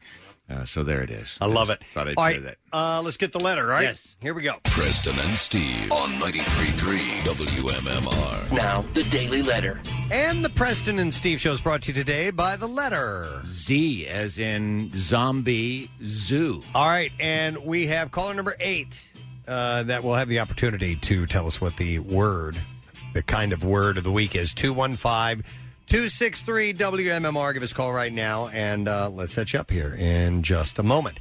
So I already mentioned you've got the A to Z starting today. Correct. Very exciting stuff. Very cool. Yeah. And everything you guys said about it is true. We'll start in the numbers. So I think the first song is the number 2 minutes to midnight. From I was literally playing that song on the drums yesterday. Were you really? Yeah, just for fun. I haven't played it since I was probably in high school, and it was fun messing around. It's probably a good idea also to mention that this is with the thing, and people are very fastidious. They want to follow along and everything, which is great, and they want to highlight what they believe are omissions. This is a little bit more informal, A to Z, but there's a hell of a lot of songs. Well, as I like to say, we're not the Library of Congress. We're a bunch of stoners who just, for example, like, any song like, give me a song with The Way by Fastball. Very good. Okay. If that was categorized in a real library, it would be Way, The. Yeah. Right? The Rolling Stones would be Rolling Stones, The. So we start it with however the song starts. So we have a whole category of thes, for example, a whole category of us, those kinds of things. So it's, and it's not perfect. It's not every song ever written, nor every song MMR ever played, because if it was, we'd be here for about a half a year doing it. I mean, and there'd be sides of Beethoven that would be going in there because the 60s and early 70s DJs you talk about left turns. I mean, everything was a left turn. So It's it's not. You're perfect. a super tight DJ compared to those guys. Yes, I'm top 40 compared to them. On the top boobadaka-dop-a-dop. I was going to ask what a top 40 DJ sounds like. I can't do it I couldn't. I don't know where it came from. It was a moment in time. It was a magic moment. Everybody, it's good to have you on the Do you have the drum solo one with it? Yeah, Case, can you pull that up? Yeah. I've been meaning to do this in the crossover for 2 weeks now. Preston does these drum videos, and he took that little soundbite and he did a little drum accompaniment to it, and it's really quite brilliant. Did we ever? While you're looking that up, did we ever play the ranch dressing rant on? No, I don't think so. Oh, okay. That one took some time. Oh my God, that one was a lot of fun. Have you posted that one yet? Ranch dressing? Yeah. He has a YouTube channel. Everything's up on that. Okay. And I also post on social media too. So and by the way, subscribe to my YouTube channel. Thank you, Steve. Just go to YouTube and type in Preston Elliott and subscribe to my YouTube channel, and you'll see all the birthday videos I've made for everybody and Your various snuff films, my snuff films, and my drum covers, and your drum covers, which are really the highlight. Okay, here it is. This is it. Hey everybody, it's good to have you on the Oh, I love that. It was fun to do. Love that. Play it one more time. Hey everybody, it's good to have you on the Brilliant. Thank you, sir. Ringo's got nothing on you. Yeah, man. All right, let's go to the phone. Do you mind if I get a winner here? Not at all. Let's go to caller number 8. It's Bob. Hey, Bob. How are you guys today? Wonderful. Bob, you're going to be doing better if you can tell me the word of the week. A to Z. Cuckoo, ka-choo, you.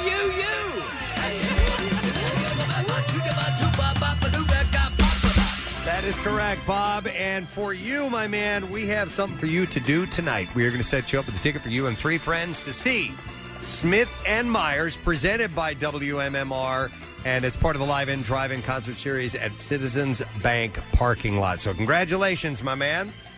Thank you. All right, hang on. We'll get your information. We'll set you up. Some tickets remain. You can see the full schedule, complete guidelines, and Marissa's 5 tips to attending the drive-in shows at WMMR.com. So congrats to you, Case. So, Preston, I just put something in front of you. We do have to announce this today because it's already live on the website. So, all right. And were we supposed to mention this earlier today? Well, you know. We did.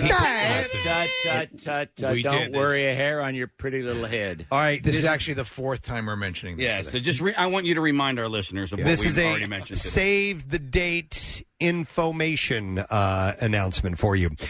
The Camp Out for Hunger 2020. Yeah. Now, this is important because we are changing things up date-wise ever so slightly this year.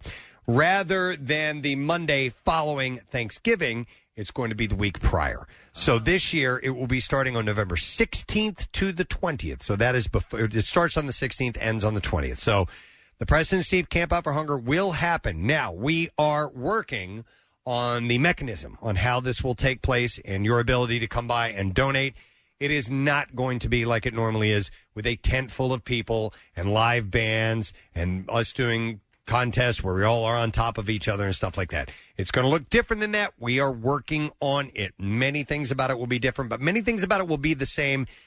The most important is the ability to come by and drop off food and donate, okay? So your donations are needed to help fill Abundance in their mission to drive hunger from our community more so than ever. So as of now, just set those dates aside, okay? November 16th to the 20th. It will be at Xfinity Live at the Wells Fargo Center complex. So that is going to remain in place. Is that the week of Thanksgiving or Thanksgiving is the next week? Yes, the week before. We go November 16th to November 20th, which is Monday to Friday. The following week is Thanksgiving. Okay, so I misstated when I said the week prior. Okay. It's actually 2 weeks before that. Got it. So it will be. We'll have a full week.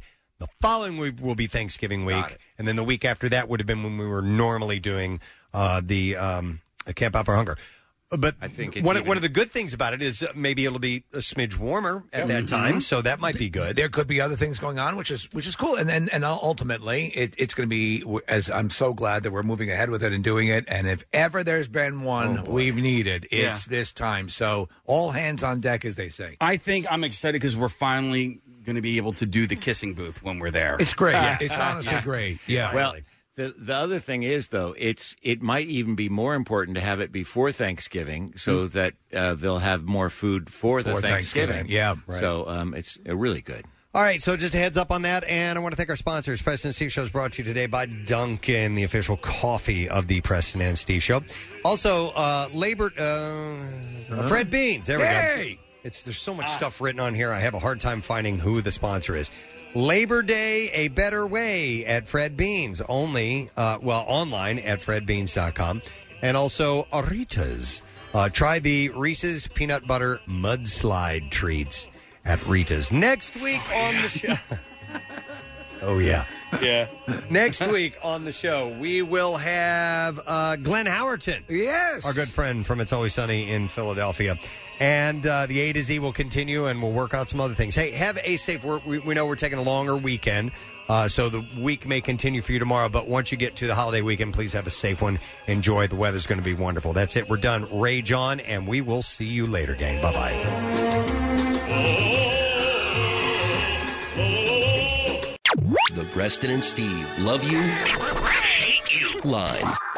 The sheer mention of the Baby Shark song is going to have that song stuck in my head all day. Next message. I would buy the out of some Black Finger bourbon. Get that shit going. Next message. Hey, all you cool cats and kittens. Just worried about the money. I mean, the cats out there. That's all I was worried about. You money hungry. Where's your husband, Carol? The Preston and Steve Love You, Hate You line. Call 484-434-1333. MMR rocks. Brought to you by DellToyota.com and DellChevrolet.com. Jack, sell them for less.